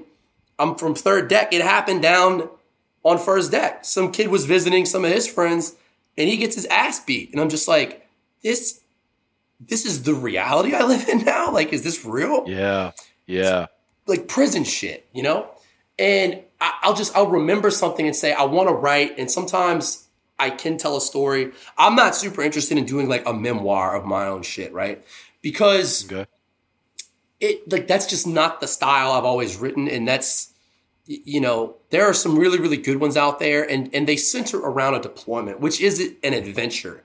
Most of what I write about is just like the culture of and what it was like to be in that lifestyle, because I am transitioning out. And a lot of what I write about is being out after and what it's like to just go from that back to just your own home. And I struggle with this to this day. Time does not stop for you. When I was back in North Carolina, that swelled up a lot of emotions for me. I wrote a lot of things. Most of it hasn't been shared, but I wrote a lot of things about what it was like just to be back on base, to be back in that town, this place where I lived for 4 years and like hated most of it. Yeah. That place is like, I can't go back there because I don't belong there anymore. And I get on the road to come back to Louisiana, and I don't really have a life here either. So like you asked, like, well, what's it been like being involved with Patrol Base Abate? Like, I've been all over the place. A month here, come home, evacuate, a couple weeks there, you know. So I came back. I'm like super pumped to try to settle back in. I had COVID for 2 weeks. That set me back. Sure. But Well, it seems like though that it's memoir-like experiences, but you don't process it as prose. You put it as poetry, and it's because you're capturing these very delicate moments. yeah, I think one of the first poems I think we ran on Savage Wonder of yours was "Empty Rooms," which I really liked. thank you. That one, and I thought that was incredible. That was an incredibly quiet moment of reflection, and I thought that was incredibly moving. It was the first day I moved into this apartment, and my ex had like always we dated in Baton Rouge. She had always wanted to live in New Orleans, and I'm not saying I moved to New Orleans like because she's here. Like we don't speak, but for me, like I did not want to live in my hometown anymore. I had already done Baton Rouge. New Orleans to me was like the last place in Louisiana where I had opportunities to experience new things. So I moved in, but this place was just empty. And I remember like asking my mom, like, where's the furniture I had from that apartment before I joined the Marine Corps? She said, it's all gone. Everything I had is gone. Yeah. It's just this weird, like, so I go to a trauma-informed life coach. It's a new kind of brand of therapy. But she defines trauma as chronic interruption of connection. There's nothing more disconnecting you can go through than to enlist in the military, especially in your mid-20s, because you've already started to build a life. And then you just, Sure. that's thrown away. It's gone. And I remember like moving in here and it's like, it was almost like overwhelming. It's like, I'd been living at home, and just working my ass off when I got out. Yeah. Just diving into that and not really trying to build a life outside. And I moved in here and I was just like, it was just surreal. It was this, it's hard for me to put it into words, but I was able to put it into a poem.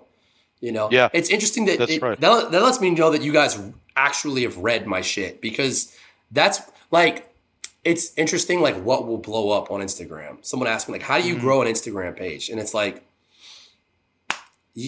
it's somewhat predictable. Like I shared a picture of one of the Marines. He walked up to the table to get like the chicken. He had like his 240. That has gotten over 20,000 likes. I don't even have 10,000 followers, but it just doesn't stop. Yeah. Or, I shared the picture of like I knew this one was going to pop, but I took the headline from Vice and put a picture of me.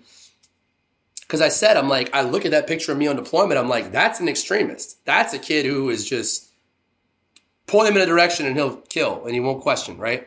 And the Vice headline is, why are so many Marines, it's like, or the military has a problem with extreme. I'm like, I know, because visually it just catches everyone's attention. And then the writing is, and then what's wild is like people will get into like arguments and shit in the comments. And I'm just like, it's like when Garantham's like, get in the comments. Yeah, and he encourages his fans to like go at each other in the comments. I'm like, this is happening on my shit now. Yeah. Well, it's and I think it is interesting because I had this discussion with somebody, and I keep forgetting who I was talking to when I had these conversations. But we were talking about the veteran influencer culture. Yeah, and it is a weird thing because unlike having an influencer house in LA, where they're bringing a bunch of kids in to figure out how to pitch the new Jeep or the new line of jeans or some fucking thing. The veteran influencer culture is really based on accomplishments, experience, and your ability to communicate that in some degree of effectiveness, whether it's an Article 15 kind of joking, glib, slick, presentation, or whether it's poetry like what you're putting out. And it's weird to see what people respond to, and the fact that poetry has made such a comeback. I think I'd venture that poetry probably is more of a growth industry in the veteran community than in any other facet of American life, which is hilarious when you think about all the liberal arts colleges that are trying to have poetry workshops and teach poetry. I don't think they're going to see the growth that you're seeing in the veteran community. So talk to me about that. Why did poetry stand out to you? I have always, so I grew up like excelling in English classes. I was placed in 9th grade English and 8th grade. And then after 9th grade, I was in honors, and they made like an English 5, like for people who were accelerated to take at my high school. Um, I have always been an avid reader. Um, and it always like stuck with me. Like certain poems. What's the one? Rage Against the Dying of the Light. I'm not one of these people who can like I can name the poet or I can do this. Right. But right. like that one just stuck with me because I love what poetry does. It says good poetry can say a complex thing in such a simple way, such a beautiful way, and it can make these small little lines that are just like I would get Rage Against the Dying of the Light like tattooed on my fucking body. Right. It's a powerful. It says so much in so little, and when you know the background of a poem, right? It's like a message written from this poet to his father, telling him to like keep fighting for his life, even at the end of his days. Like that stuck with me. And like different books, different things from literature, and seeing like someone who can write a book, right? It like to bring these characters out and flesh out an idea from beginning to end, like that's very powerful. And I would love to continue to grow as a writer and get to that point. But I was always into that. And then musically, I have always been very interested in lyricism. So you know how some people listen to music and they can hear the drums and they can hear the bass and they can hear all these things. The only time I hear all those different levels of music is when I'm on some type of psychedelic. I'll be honest. I don't have an ear for music. Someone was trying to explain like tone and pitch to me, and I'm like, tone deaf. I don't get it. But you know what I do understand is when I read lyrics, what they're trying to emote, right? Like one of my buddies messaged me last night about a Whitechapel song, which I don't know, like if you listen to like Whitechapel, like they're like hardcore as shit. And it was a song he listened to, and he's like, it reminds me of being like getting out as a veteran who was a Marine infantry vet. Like, it was about being like this lost boy in society or whatever. I'm like, yeah. I said, poetry's metal, right? And good hip hop, right? So like I grew up in the late 90s when rappers were lyricists, when they had to have talent, they had to really be able to you listen to like, I think a lot of hip hop that came out in like the 90s in New York, like the Wu-Tang Clan and guys like we're talking old school. Tribe Called Quest. Yeah, those guys were lyricists. They could build a rhyme scheme that was just incredible. And I would listen. I listened to music a lot as a kid, so that I think really heavily influenced me as well to write. Going into college, I'm looking for a major. I was a journalism major for a whole year. And it was entirely because I saw Fear and Loathing in Las Vegas. And you watch the movie and you're like, well, he's just on drugs the whole time. But in my head, I'm like, I start like looking more into like, well, what is this based on? This is just insanity. Yeah. Then you find out it's about Hunter S. Thompson. And he was a journalist and a novelist and just a writer who happened to, he did what people do on social media now. He made whatever he was doing also about himself. He turned himself into a character in the thing. I am somewhat doing that with the Instagram page. It's not, if you look at what I'm posting, it's not just poetry anymore. I'm putting pictures of myself out there. I posted yesterday, it's a picture of me pointing my fucking AK-47 at my computer, like in frustration. That shit just sells. I don't know how else to put it. But I watched that and I was like, this is crazy. This is wild. This guy was a writer. This guy was, and then you go on to look at him. He covered politics. He has a book called Fear and Loathing on the Campaign Trail. He attached himself to the campaign. They let this man who was drinking all day and honestly, in my opinion, abusing psychedelics, be on the campaign trail. It's just insanity. Right. So I'm like, I want to be a journalist because that looks cool as shit. And you get into school and you realize now that journalism, I'm taking journalism and like marketing classes and I'm like, oh, this is all just cookie cutter shit now. Like they don't want people to think for themselves or actually question anything. The journalists are just there to repeat word vomit of whatever the hot top, like it's completely lost. And you look at someone like him who was a complete outlaw, like So I got into, I started looking into that. And, When you first wrote your first poem, did you plan on it being a poem, or were you like, hey, it's just starting to take this form? I wrote my first poem in in the rental car. My girlfriend's driving. We're leaving Paris Island.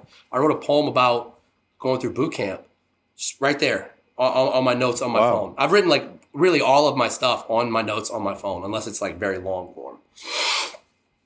And I read it to her, and it was about I don't know how the Army boot camp works, but in the Marine Corps, you have your senior drill instructor, you have a knowledge hat who teaches you everything, you have a drill hat who teaches you drill, and you have a kill hat who is just there to fuck your day up all day long, and sometimes at night too.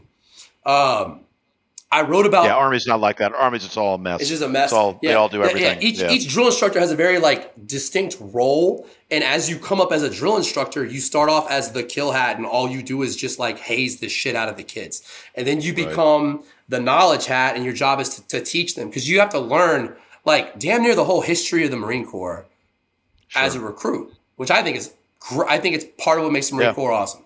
Then you move to the drill hat, because it takes them forever to really learn and master drill. Marine Corps drill, like I did not know what drill was going to be, but I went to boot camp, and it in a way, I do think it's really cool. I was glad to never have to do it again, though. And then once you master all that, you're the senior. So I wrote a poem about these four different drill instructors and what they all taught me, and what it was like to go through from the beginning and just be molded into this thing and be who I was at the end.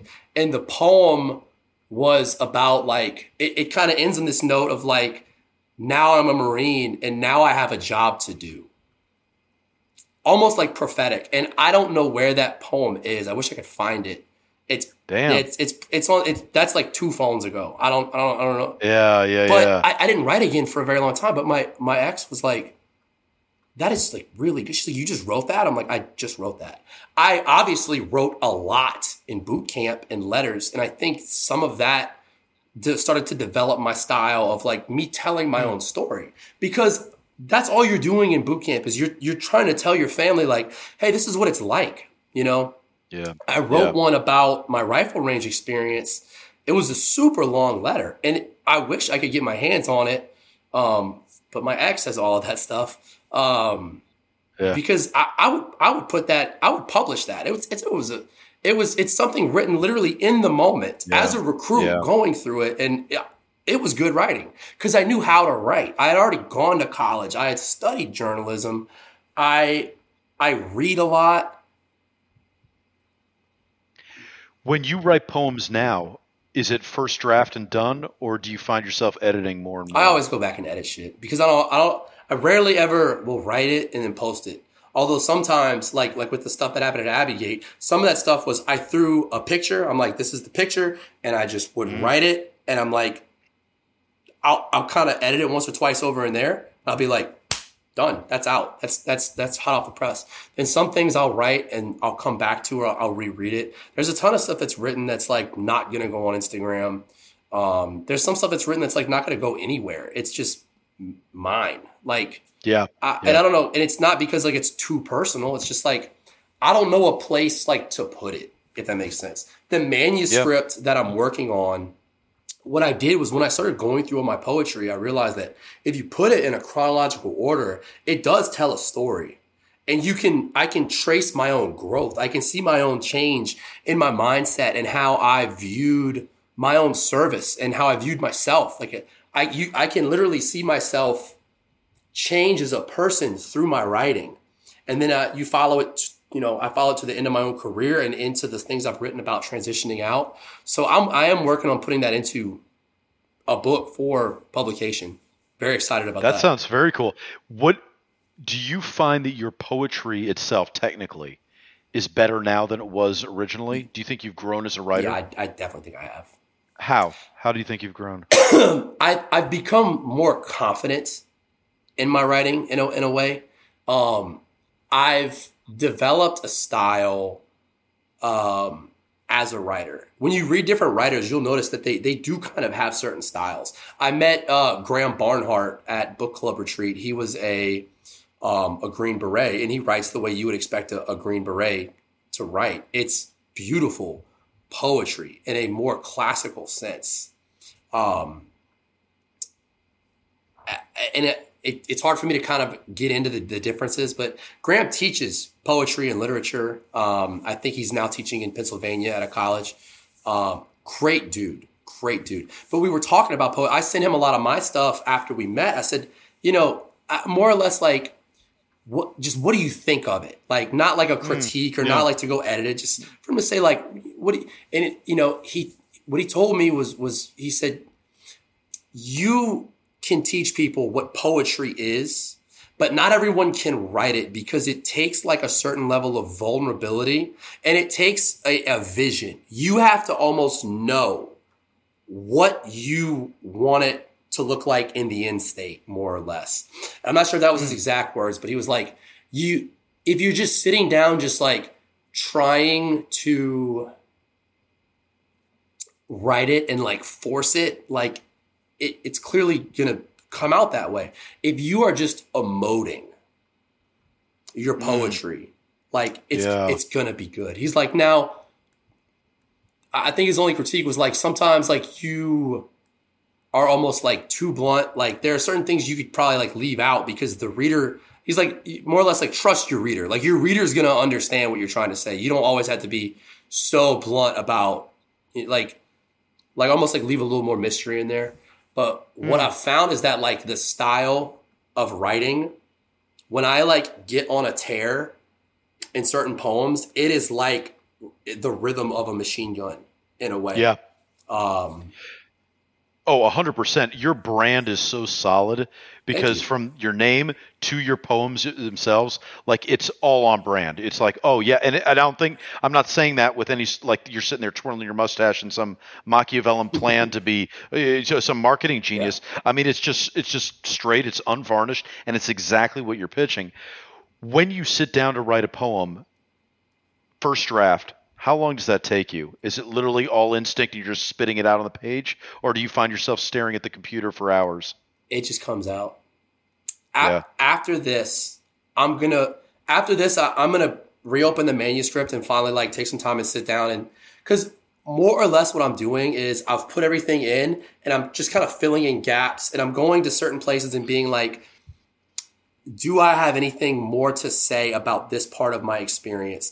And I found that because I was not really writing poetry in boot camp, there's some really cool poetry coming out of me right now about boot camp. But when I sit down to write about those experiences, what I'll do is I'll almost come up with like, what's the framework of this house? What am I trying to say? Right? What is the big message of the poem? Right? It's similar, I think, to writing a song. I think they're probably incredibly similar. But I'm just saying, like, what is this about? What is the thing I'm trying to share? What is the core experience? What is the idea? And then I just build it around that. And it'll just come out. It's wild. There's an experience that I'm going to add to it because I gave it so little thought. But in like the third week of boot camp, we had a recruit die. He was very ill from, what's the disease they get in boot camp? Because everyone's like dirty and on top of each other. Like a staph infection. It was like a staph infection that like got out of hand. He had already been rolled back to our platoon to it. And he just did not want to get dropped again. Just like didn't want to get dropped. I barely got to know the kid because he got rolled to us. He was for a week. And he was like, someone who knew him closely was like, no, he's been throwing up after every meal. And I was just like, and he didn't, like, nobody brought this up to the joint. He was just like, no, he just didn't want to get rolled. Did not want to get rolled. So we're in bed. We had been in bed, lights out for like a half hour. And you just hear, he's on the opposite, like, kind of end of the barracks. You just hear this thud. He, like, rolled, and everyone's like, whoa, like, everyone's, like, freaking out there around him. He's, like, seizing up on the ground. And someone goes get a drill instructor. He comes in and he says, everyone against the wall. So we're all like facing the walls, and these squad bays have windows, right? Just big windows lining it. So I can see like the red and blue, like ambulance lights, and they're just illuminating the whole thing. We're all just standing at attention against this wall. And in reality, this kid just died. Yeah. And I remember like not processing it, and not like processing it like ever. Like to this day. So it's a thing where I was like, this is something that deserves to be written about, because that's a wild fucking experience to just have. And because of the pace of boot camp, where it's like, go, go, go. Yeah. You are here to accomplish a fucking task. You're up, you're putting on your shit, you're going to chow, you're marching. It's like, there was never a moment. And there were moments where they sat us all down and they talked to us, and people had the opportunity to talk to like a chaplains and counselors and all. But like, for me, it just never like registered. No, you're thinking, you're task oriented. You're thinking about the next thing. You don't have time to sit and process. I talked to like my friends who were like closer to it, but like, how close are you going to get to anyone within a week? Right. But it hit some of these kids super hard because they're 18, 19. They just saw a kid die, especially the ones who were like really close to his rack. But I just remember being like, and that's like almost unaffected. I'm like, that's so weird. That was such an early Marine Corps experience for me too. I was a recruit. Yeah. And a kid died and we just like brushed it off, more or less. I had the same thing. We had a kid on the live fire range. One of the drill sergeants turned the 50 cal, flagged the bleachers. Oof. And depressed the trigger. What? And it was supposed to be a training round, and it wasn't. He literally blew the kid's chest open. Holy shit! And that was like week 6 of basic, and we were this was the class right before us, and we were waiting to go on the bleachers, and suddenly they like about faced us, walked us back onto the deuce and a halves, and took us back to the barracks, and were like, hey, you have to call your parents, and they gave us this robotic message that we had to say on the phone to say, I am okay. You are going to hear about a shooting at Fort Sill, Oklahoma. It does not involve me. Goodbye. And then you hang up, and I was like, that's going to fucking freak him out even more. But yeah, it's just a weird experience. It's so weird. And it's just, when I think about it now, the feeling of being against the wall at the position of attention, like in my underwear, and then only seeing just like blue and red lights. It's like, you're like not allowed to react because you're in boot camp. It's I mean, when we get off this call, like I'm going right because it's right there. It's these things where like, it's what I was starting to do the day Abbey happened. Right. And it's like, I know there's really not much left to the manuscript. I just need to kind of go in there and like find the gaps and be like, is there anything that I have left to say? Because I'm trying to get all of this out, right? I would like to be done with telling the stories of all these experiences. And I'm sure stuff is going to continue to always come up for me maybe. But it's just, when I look at all of the work, I'm like, this is a book of poetry. And it literally tells a story through poems. And that's awesome. That's really cool. Yeah. And then, when you talk about the future, though, when you think about the future, what does that look like for you? Is it, hey, until I unpack all this shit from the past 4 years, I don't have time to think about that? Or are you already thinking, I'd really like to talk about some I'm doing with Patrol Base Abate, and I'm going out on hikes, or I'm in the mountains, and I want to talk about other shit. I am absolutely going to stay as involved as I can with Patrol Base Abate. So my big goal is to make enough money.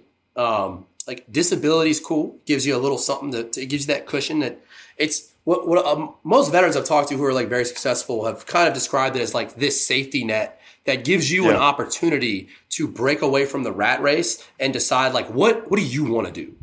If you can do your own thing, what's that going to look like? And for me, that is definitely writing.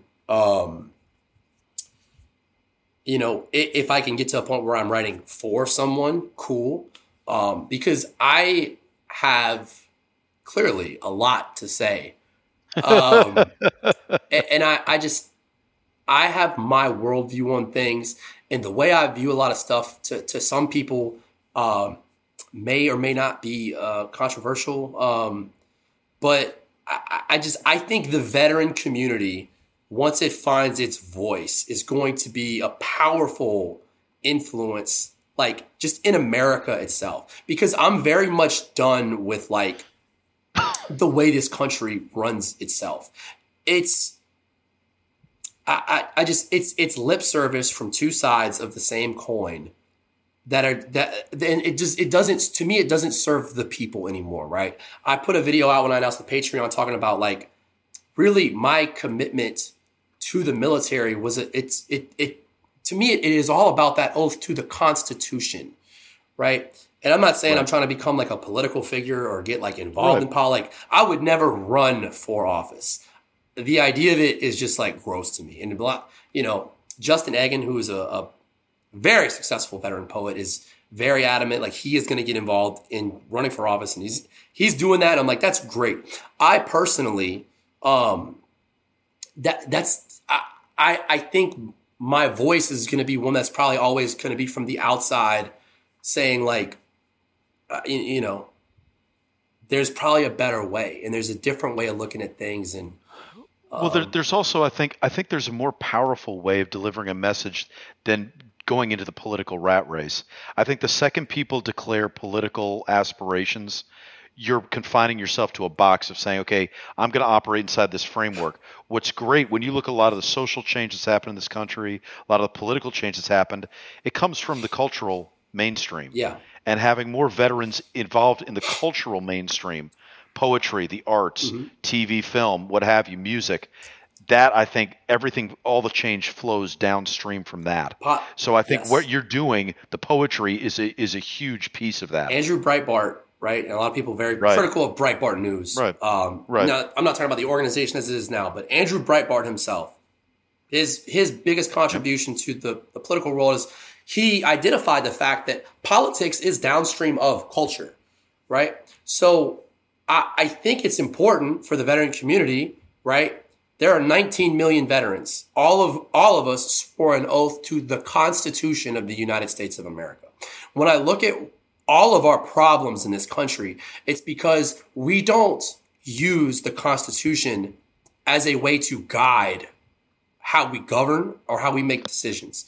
When you get into like this mess of how we're handling COVID, right? I'm not going to sit here and be one of these people who says COVID doesn't exist, but I will tell you that it was politicized from the jump. And there have been lies told about the virus, what it does to people, how much it affects the population, how deadly it actually is, like lies to push agendas, right? The agenda of a mandate. I don't know if this is going to get us. We're going to get kicked off because I'm running my mouth. No, you're not gonna, we're not going to get kicked off. No, I mean but I think it's important for people to understand, especially with when you're churning out the art that you're churning out. It's important for people to get, like with you and Hunter Thompson, you want to see the person behind the work. Yeah. You want to see where their head's at and the things that motivate you, the things that are spurring you, the backstories to what you're writing about and what you're drawing inspiration on. That's important, man. And it's stuff that without going too far down the COVID rabbit hole, because that's a whole nother 3 hours. But it is important to know where your head's at and what's generating the art that you're creating. I mean, my point when it comes to that, like, is if you have this government that's going to say, we're going to tell you that you have to go participate in these it's a trial. My thing is like, there's no honesty in what's actually happening. Let's call it what it actually is. It's a trial. If you want to get it, and I don't begrudge anyone who gets it. I talked to my stepdad about this yesterday. I said, for older people, I think it's a viable option. I don't think we should be forcing shit tons of healthy young people to go get it because we don't know what it's going to do to them long term. But for the government to sit there and say, we will take your job from you if you do not participate. My question is, where did that right? Where did their belief that they have the authority to do that come from? How have we lost our way where people think because they're in a political office, they get to say, I will tell you what is best for you. And what is best for you is that you will do this or you can't work. It's so dystopian. And it flies against the everything we were founded on as a country. And it's like, I'm going to use my voice to speak against that. Because it's wrong. It's like, man, it comes down to two different ways of looking at it. Do you believe that the government is here to solve your problems? Or do you believe that there are just certain things in life that it's a risk and we just have to we have to live in a world that is not perfect or safe, but we are free to make our own choices. Yeah. We're completely polarized in those two different directions, and it scares the shit out of me. Yeah, it does. I mean, personally, I'm not as I'm kind of I can't get too worked up over COVID. I'll be honest. I've tried. My anger with COVID is directed purely at the Chinese government and at the deception there. I think I agree 100%. The way that this country's tried to navigate COVID, it's and I was in Afghanistan when COVID hit and all the bullshit that happened trying to figure that out. And I can sit and I can snipe and say, look, they fucked this up. They fucked that up. The government shouldn't have done this. For me, it's like teaching an elephant to tap dance. It's like, hey man, we haven't had a pandemic in a long time. Nobody really knows how to process this. I can argue it both ways. My one constant is the Chinese government piece, but I agree. Again, 100%. I want rooting it back to the artistic piece though. Yeah. I think it's interesting to me. I knew a great painter named E.J. Weiss who used to paint listening to NPR, and I was like, I don't know how you could do that because none of his stuff was not even necessarily, it was not political in nature, but that's what he listened to. And when I'd go over to his apartment, which was this crazy little apartment in Chelsea on the west side of New York, and it literally was like walking into somebody's brain. Like he had painted the walls. He did huge, like floor to ceiling pieces of art, but he lived in this tiny railroad apartment. So it was like these oversized pieces, and he had like 30 or 35 of these canvases all stacked, but it's in this tiny apartment. So you walk in and you feel like you're in his brain. But he would sit there and he'd go off on these political tangents. And I was like, okay, dude, but what about this? And it's like, oh, I see. But that's what's, and like sometimes people I was with were like, dude, he's just going on this political tear. And I was like, well, it's a political tear, but this is where his shit's getting generated from. Interesting. He's listening to NPR and he'd go on a rant about the coral reef in Florida or something.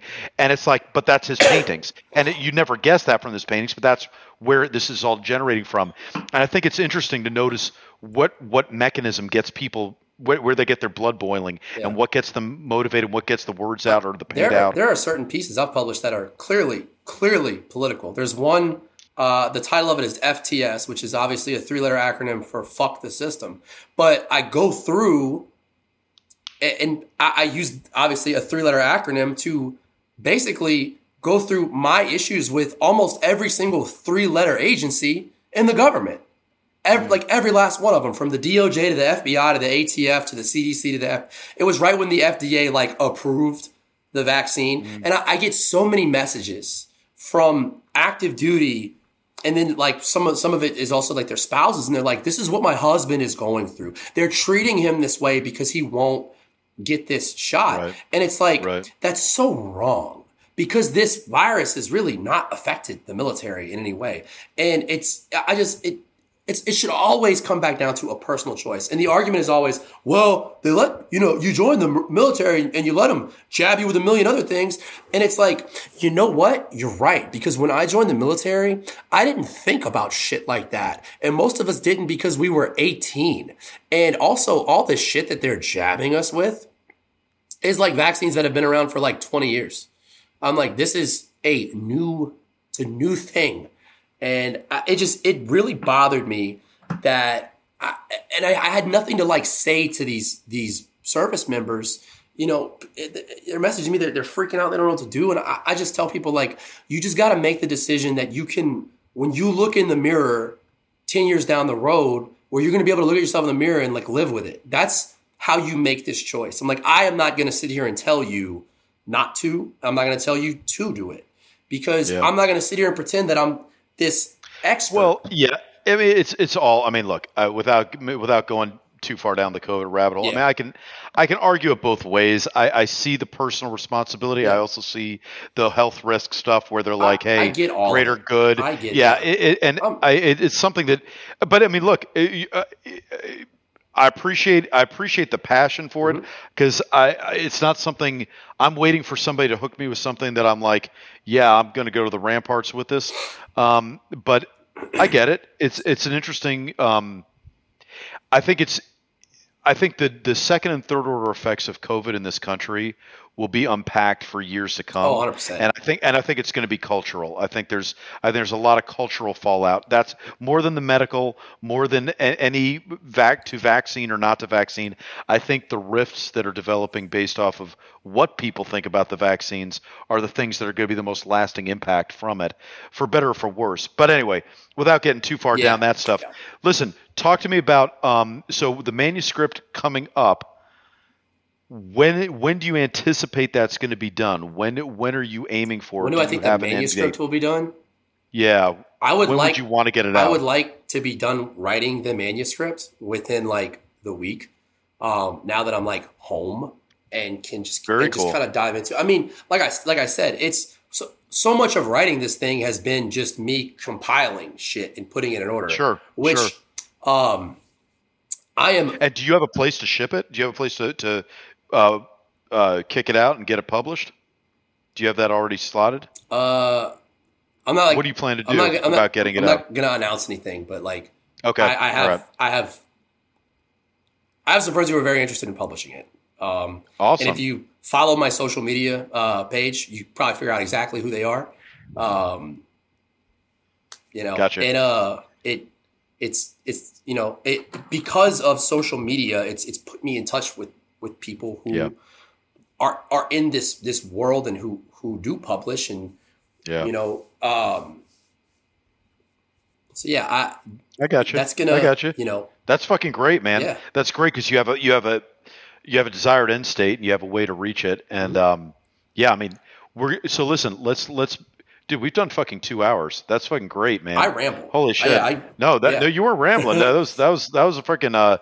It was a lot of good stuff in there. I want to make sure that we get all the shout outs done. So tell people where they can find your Patreon. Tell people where they can find Patrol Base Abate, all that stuff. So I will say Patrol Base Abate. Their social media is where you're going to find the most information on it. Best way to get like involved with them is you go to the website and you basically just like put in your email and it'll have a list of like different clubs and you just click on whatever clubs interest you, right? You could join a bunch of different ones. There's book club, fight club, strength club, there's gun club, there's hunting club, there's a dive club. They literally did a retreat where they went to like the Caribbean and did like some like diving. It was like cool. Wow. Obviously, a lot of the officers, got their foot in on that one, but, these retreats are great. You get involved with a club and then I'm not sure if the website will tell you like whether or not there's a local chapter there, but if you want to start it, like that website is it'll put you in touch with the people who will give you the tools to start a chapter or start a club or direct you towards where one is. Okay. And then, so I think it's pbabate, ABBATE.org, I think is their website. I might be wrong. Sorry. And then their social media. And if I'm wrong on the website, the social media will definitely direct you towards where it is. They only have one page at pbabate. I am on Instagram at Dead Gunner Poetry, all one word. My Patreon, the link to it is in my bio on my Instagram. It's a subscription-based service. It charges you once a month. I have multiple tiers. So the way the tiers work, you're going to get access to the same thing no matter what, because I don't want to exclude someone based on how much they can afford to give. But I also don't want to exclude anyone who would like to give me more money, really. So whatever you value my writing at, you have multiple different options of how much you want to pay, whether that's 5, 10, there's a 15, a 25, a 50, and a 100 a month option. If you would like to pay me $100 a month, I will so gratefully accept that. And there are 2 people who do. Much appreciated. What if they want to give more than 100? What do they do then? Hit me up for my Venmo. I don't know. Okay, there you go. I don't know, man. So that's kind of where I'm at right now. Long term, I would like to get into YouTube, but I need to figure out how cameras work and all that. Because, the thing about a YouTube channel is that it has to be like a goddamn production now. Like YouTube is like so professional looking. I would very much like to get into like the gun YouTube world because I like guns a lot. They're cool. They make me happy. And they're fun to shoot. And I like people who like guns. So that hopefully is the road that this leads me towards. A podcast would also be sweet. I like talking to people. I probably have to get better at doing what you do and just shut up and listen. But dude, no, you're the silence is easy. The talking's the hard part. You got that down. Listen, you can go for hours, man. You got plenty to say and a lot of ways to say it. So no, that'd be awesome. I think that'd be a good move for you. But listen, this has been a blast, man. We could have done another 2.5 hours. So I'll let you go because I feel like I'm sucking up your whole day. But brother, this was awesome, man. I appreciate it. I really appreciate it. It's been fun. I love jumping on podcasts. I love riffing with people. I have a story to tell, and I try to tell it in a fun and interesting way. And I like talking about this poetry thing and like what it's done for me and what it does. Clearly you also believe that like this can do a lot for the veteran community, Yeah, so. It can. And, I kind of didn't, when I record the intro for this, I'm going to talk a lot about, how we met and your poetry and how we've used it on Savage Wonder. But I think it's important for you to hear just right now that your stuff has gotten a lot of feedback. A lot of people, it gets a lot of clicks. People relate to what you have to say. I'm not on Twitter, and I know you guys share it on Twitter. We share it on Twitter as well. Yeah, and it's interesting because one of the first comments, your poem, I think it was one of your poems. It might have even been Empty Rooms, if I remember right. Might have been the first one that we shared on Savage Wonder, and I got a comment from somebody that I won't name, but a very well-established, well-known writer, and he said, it just occurred to me how often we hear about veterans and how rarely we hear from veterans. And he's like, what I'm hearing here is raw, unfiltered stuff that I never in a million years, could have written, would have thought about. And it's giving him a window into that mindset. And I think that's huge value added that you should know because your voice is reaching a lot of people. And through your own channels as well, certainly not just through us. Thank you. But it's really powerful, and as I say, completely on brand. I think everything you do, it gives people a really unvarnished look at that '03 Marine mindset that is it's important for people to know and appreciate and understand. It's a misunderstood group just because they're like the Lost Boys and like these like kind of misguided children and they're just like these bad kids and it's like, well, where do you put them? It's like, well, to me, like the infantry community is just, it's a reflection. It truly reflects society back to itself. And if there's this many young men who want to do this job and be a part of this thing, like, they go there because they can't find it anywhere else, right? Yeah. There's no other reason you would join the Marine Corps. You're looking for something, and they have that something.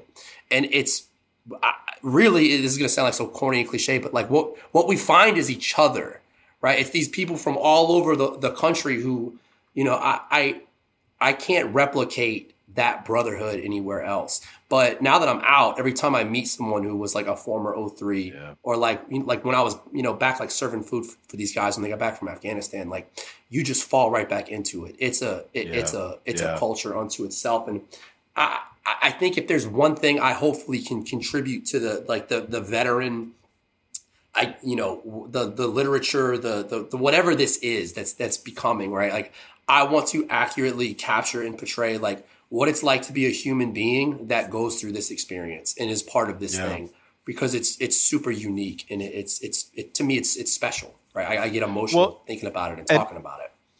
And I think it's also worth saying that you're doing a lot to bridge the civilian military divide. You're giving a voice to the veterans in a way that the civilian community can appreciate. Yeah. And that's incredibly needed because that bridge has to happen. Otherwise, that's a fracture that we don't need in this country. So yeah, I think it does a lot of good in a lot of different ways. And at some point, maybe even in the dangerously near future, we need to pick this up again, either here or maybe I'll take you over to our channels on the week on the Havoc Journal. Oh, sick. With the Weekly Havoc because we got I actually am we're putting together an episode on masculinity there, which I think I'd love to have you on and talk about that. Love to get in on that. I have sold. You will not be surprised by this, Chris, but I have a ton of things to say about that. And I'm a huge fan of Havoc Journal. Every time Havoc Journal has put something I've written out there, it's been a massive pop, like from my page. And I don't send them everything I write. I just try to send them things that I think like are gonna fit with like what they want to share, and what they're trying to put out there. And I love Havoc Journal. They're always putting out really cool stuff. Awesome, man. Well, yeah, and Charlie Faint, the owner of Havoc Journal, he's a board member of Vet Rep. So there's a lot of incestuous connection between Havoc and us right now. So be a very easy sell to have you on over there and do our masculinity episode at the Weekly Havoc. Gnarly. But anyway, without plugging that too much on this one, brother, I appreciate it, man. Absolutely, man. Thank you for having me on. That was the Savage Wonder of Mason Rodrig. You've been listening to Savage Wonder, the podcast for warriors and artists, and a production of the Veterans Repertory Theater. Opinions expressed do not represent anything or anyone other than the speaker. You can always check out what's going on with us at vetrep.org. Again, that's vetrep, vetrep.org.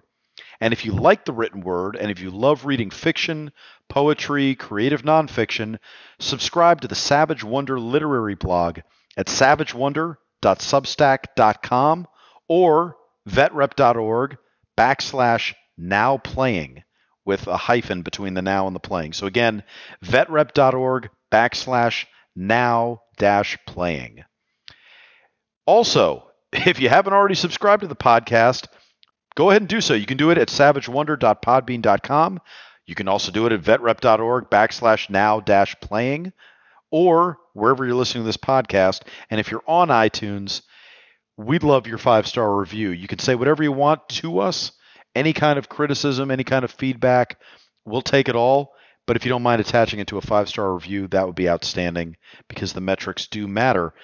We welcome any other feedback you may have, or if you want, just follow us on Instagram at VetRepTheater, on Twitter, Instagram, or Facebook. And I take it back. On Instagram, we are Veterans Repertory Theater. On Facebook, we're Vet Rep Theater. On Twitter, we're Vet Rep Theater. And I know nobody can spell repertory, so I'll spell it for you. It's REPERTORY, Veterans Repertory Theater on Instagram.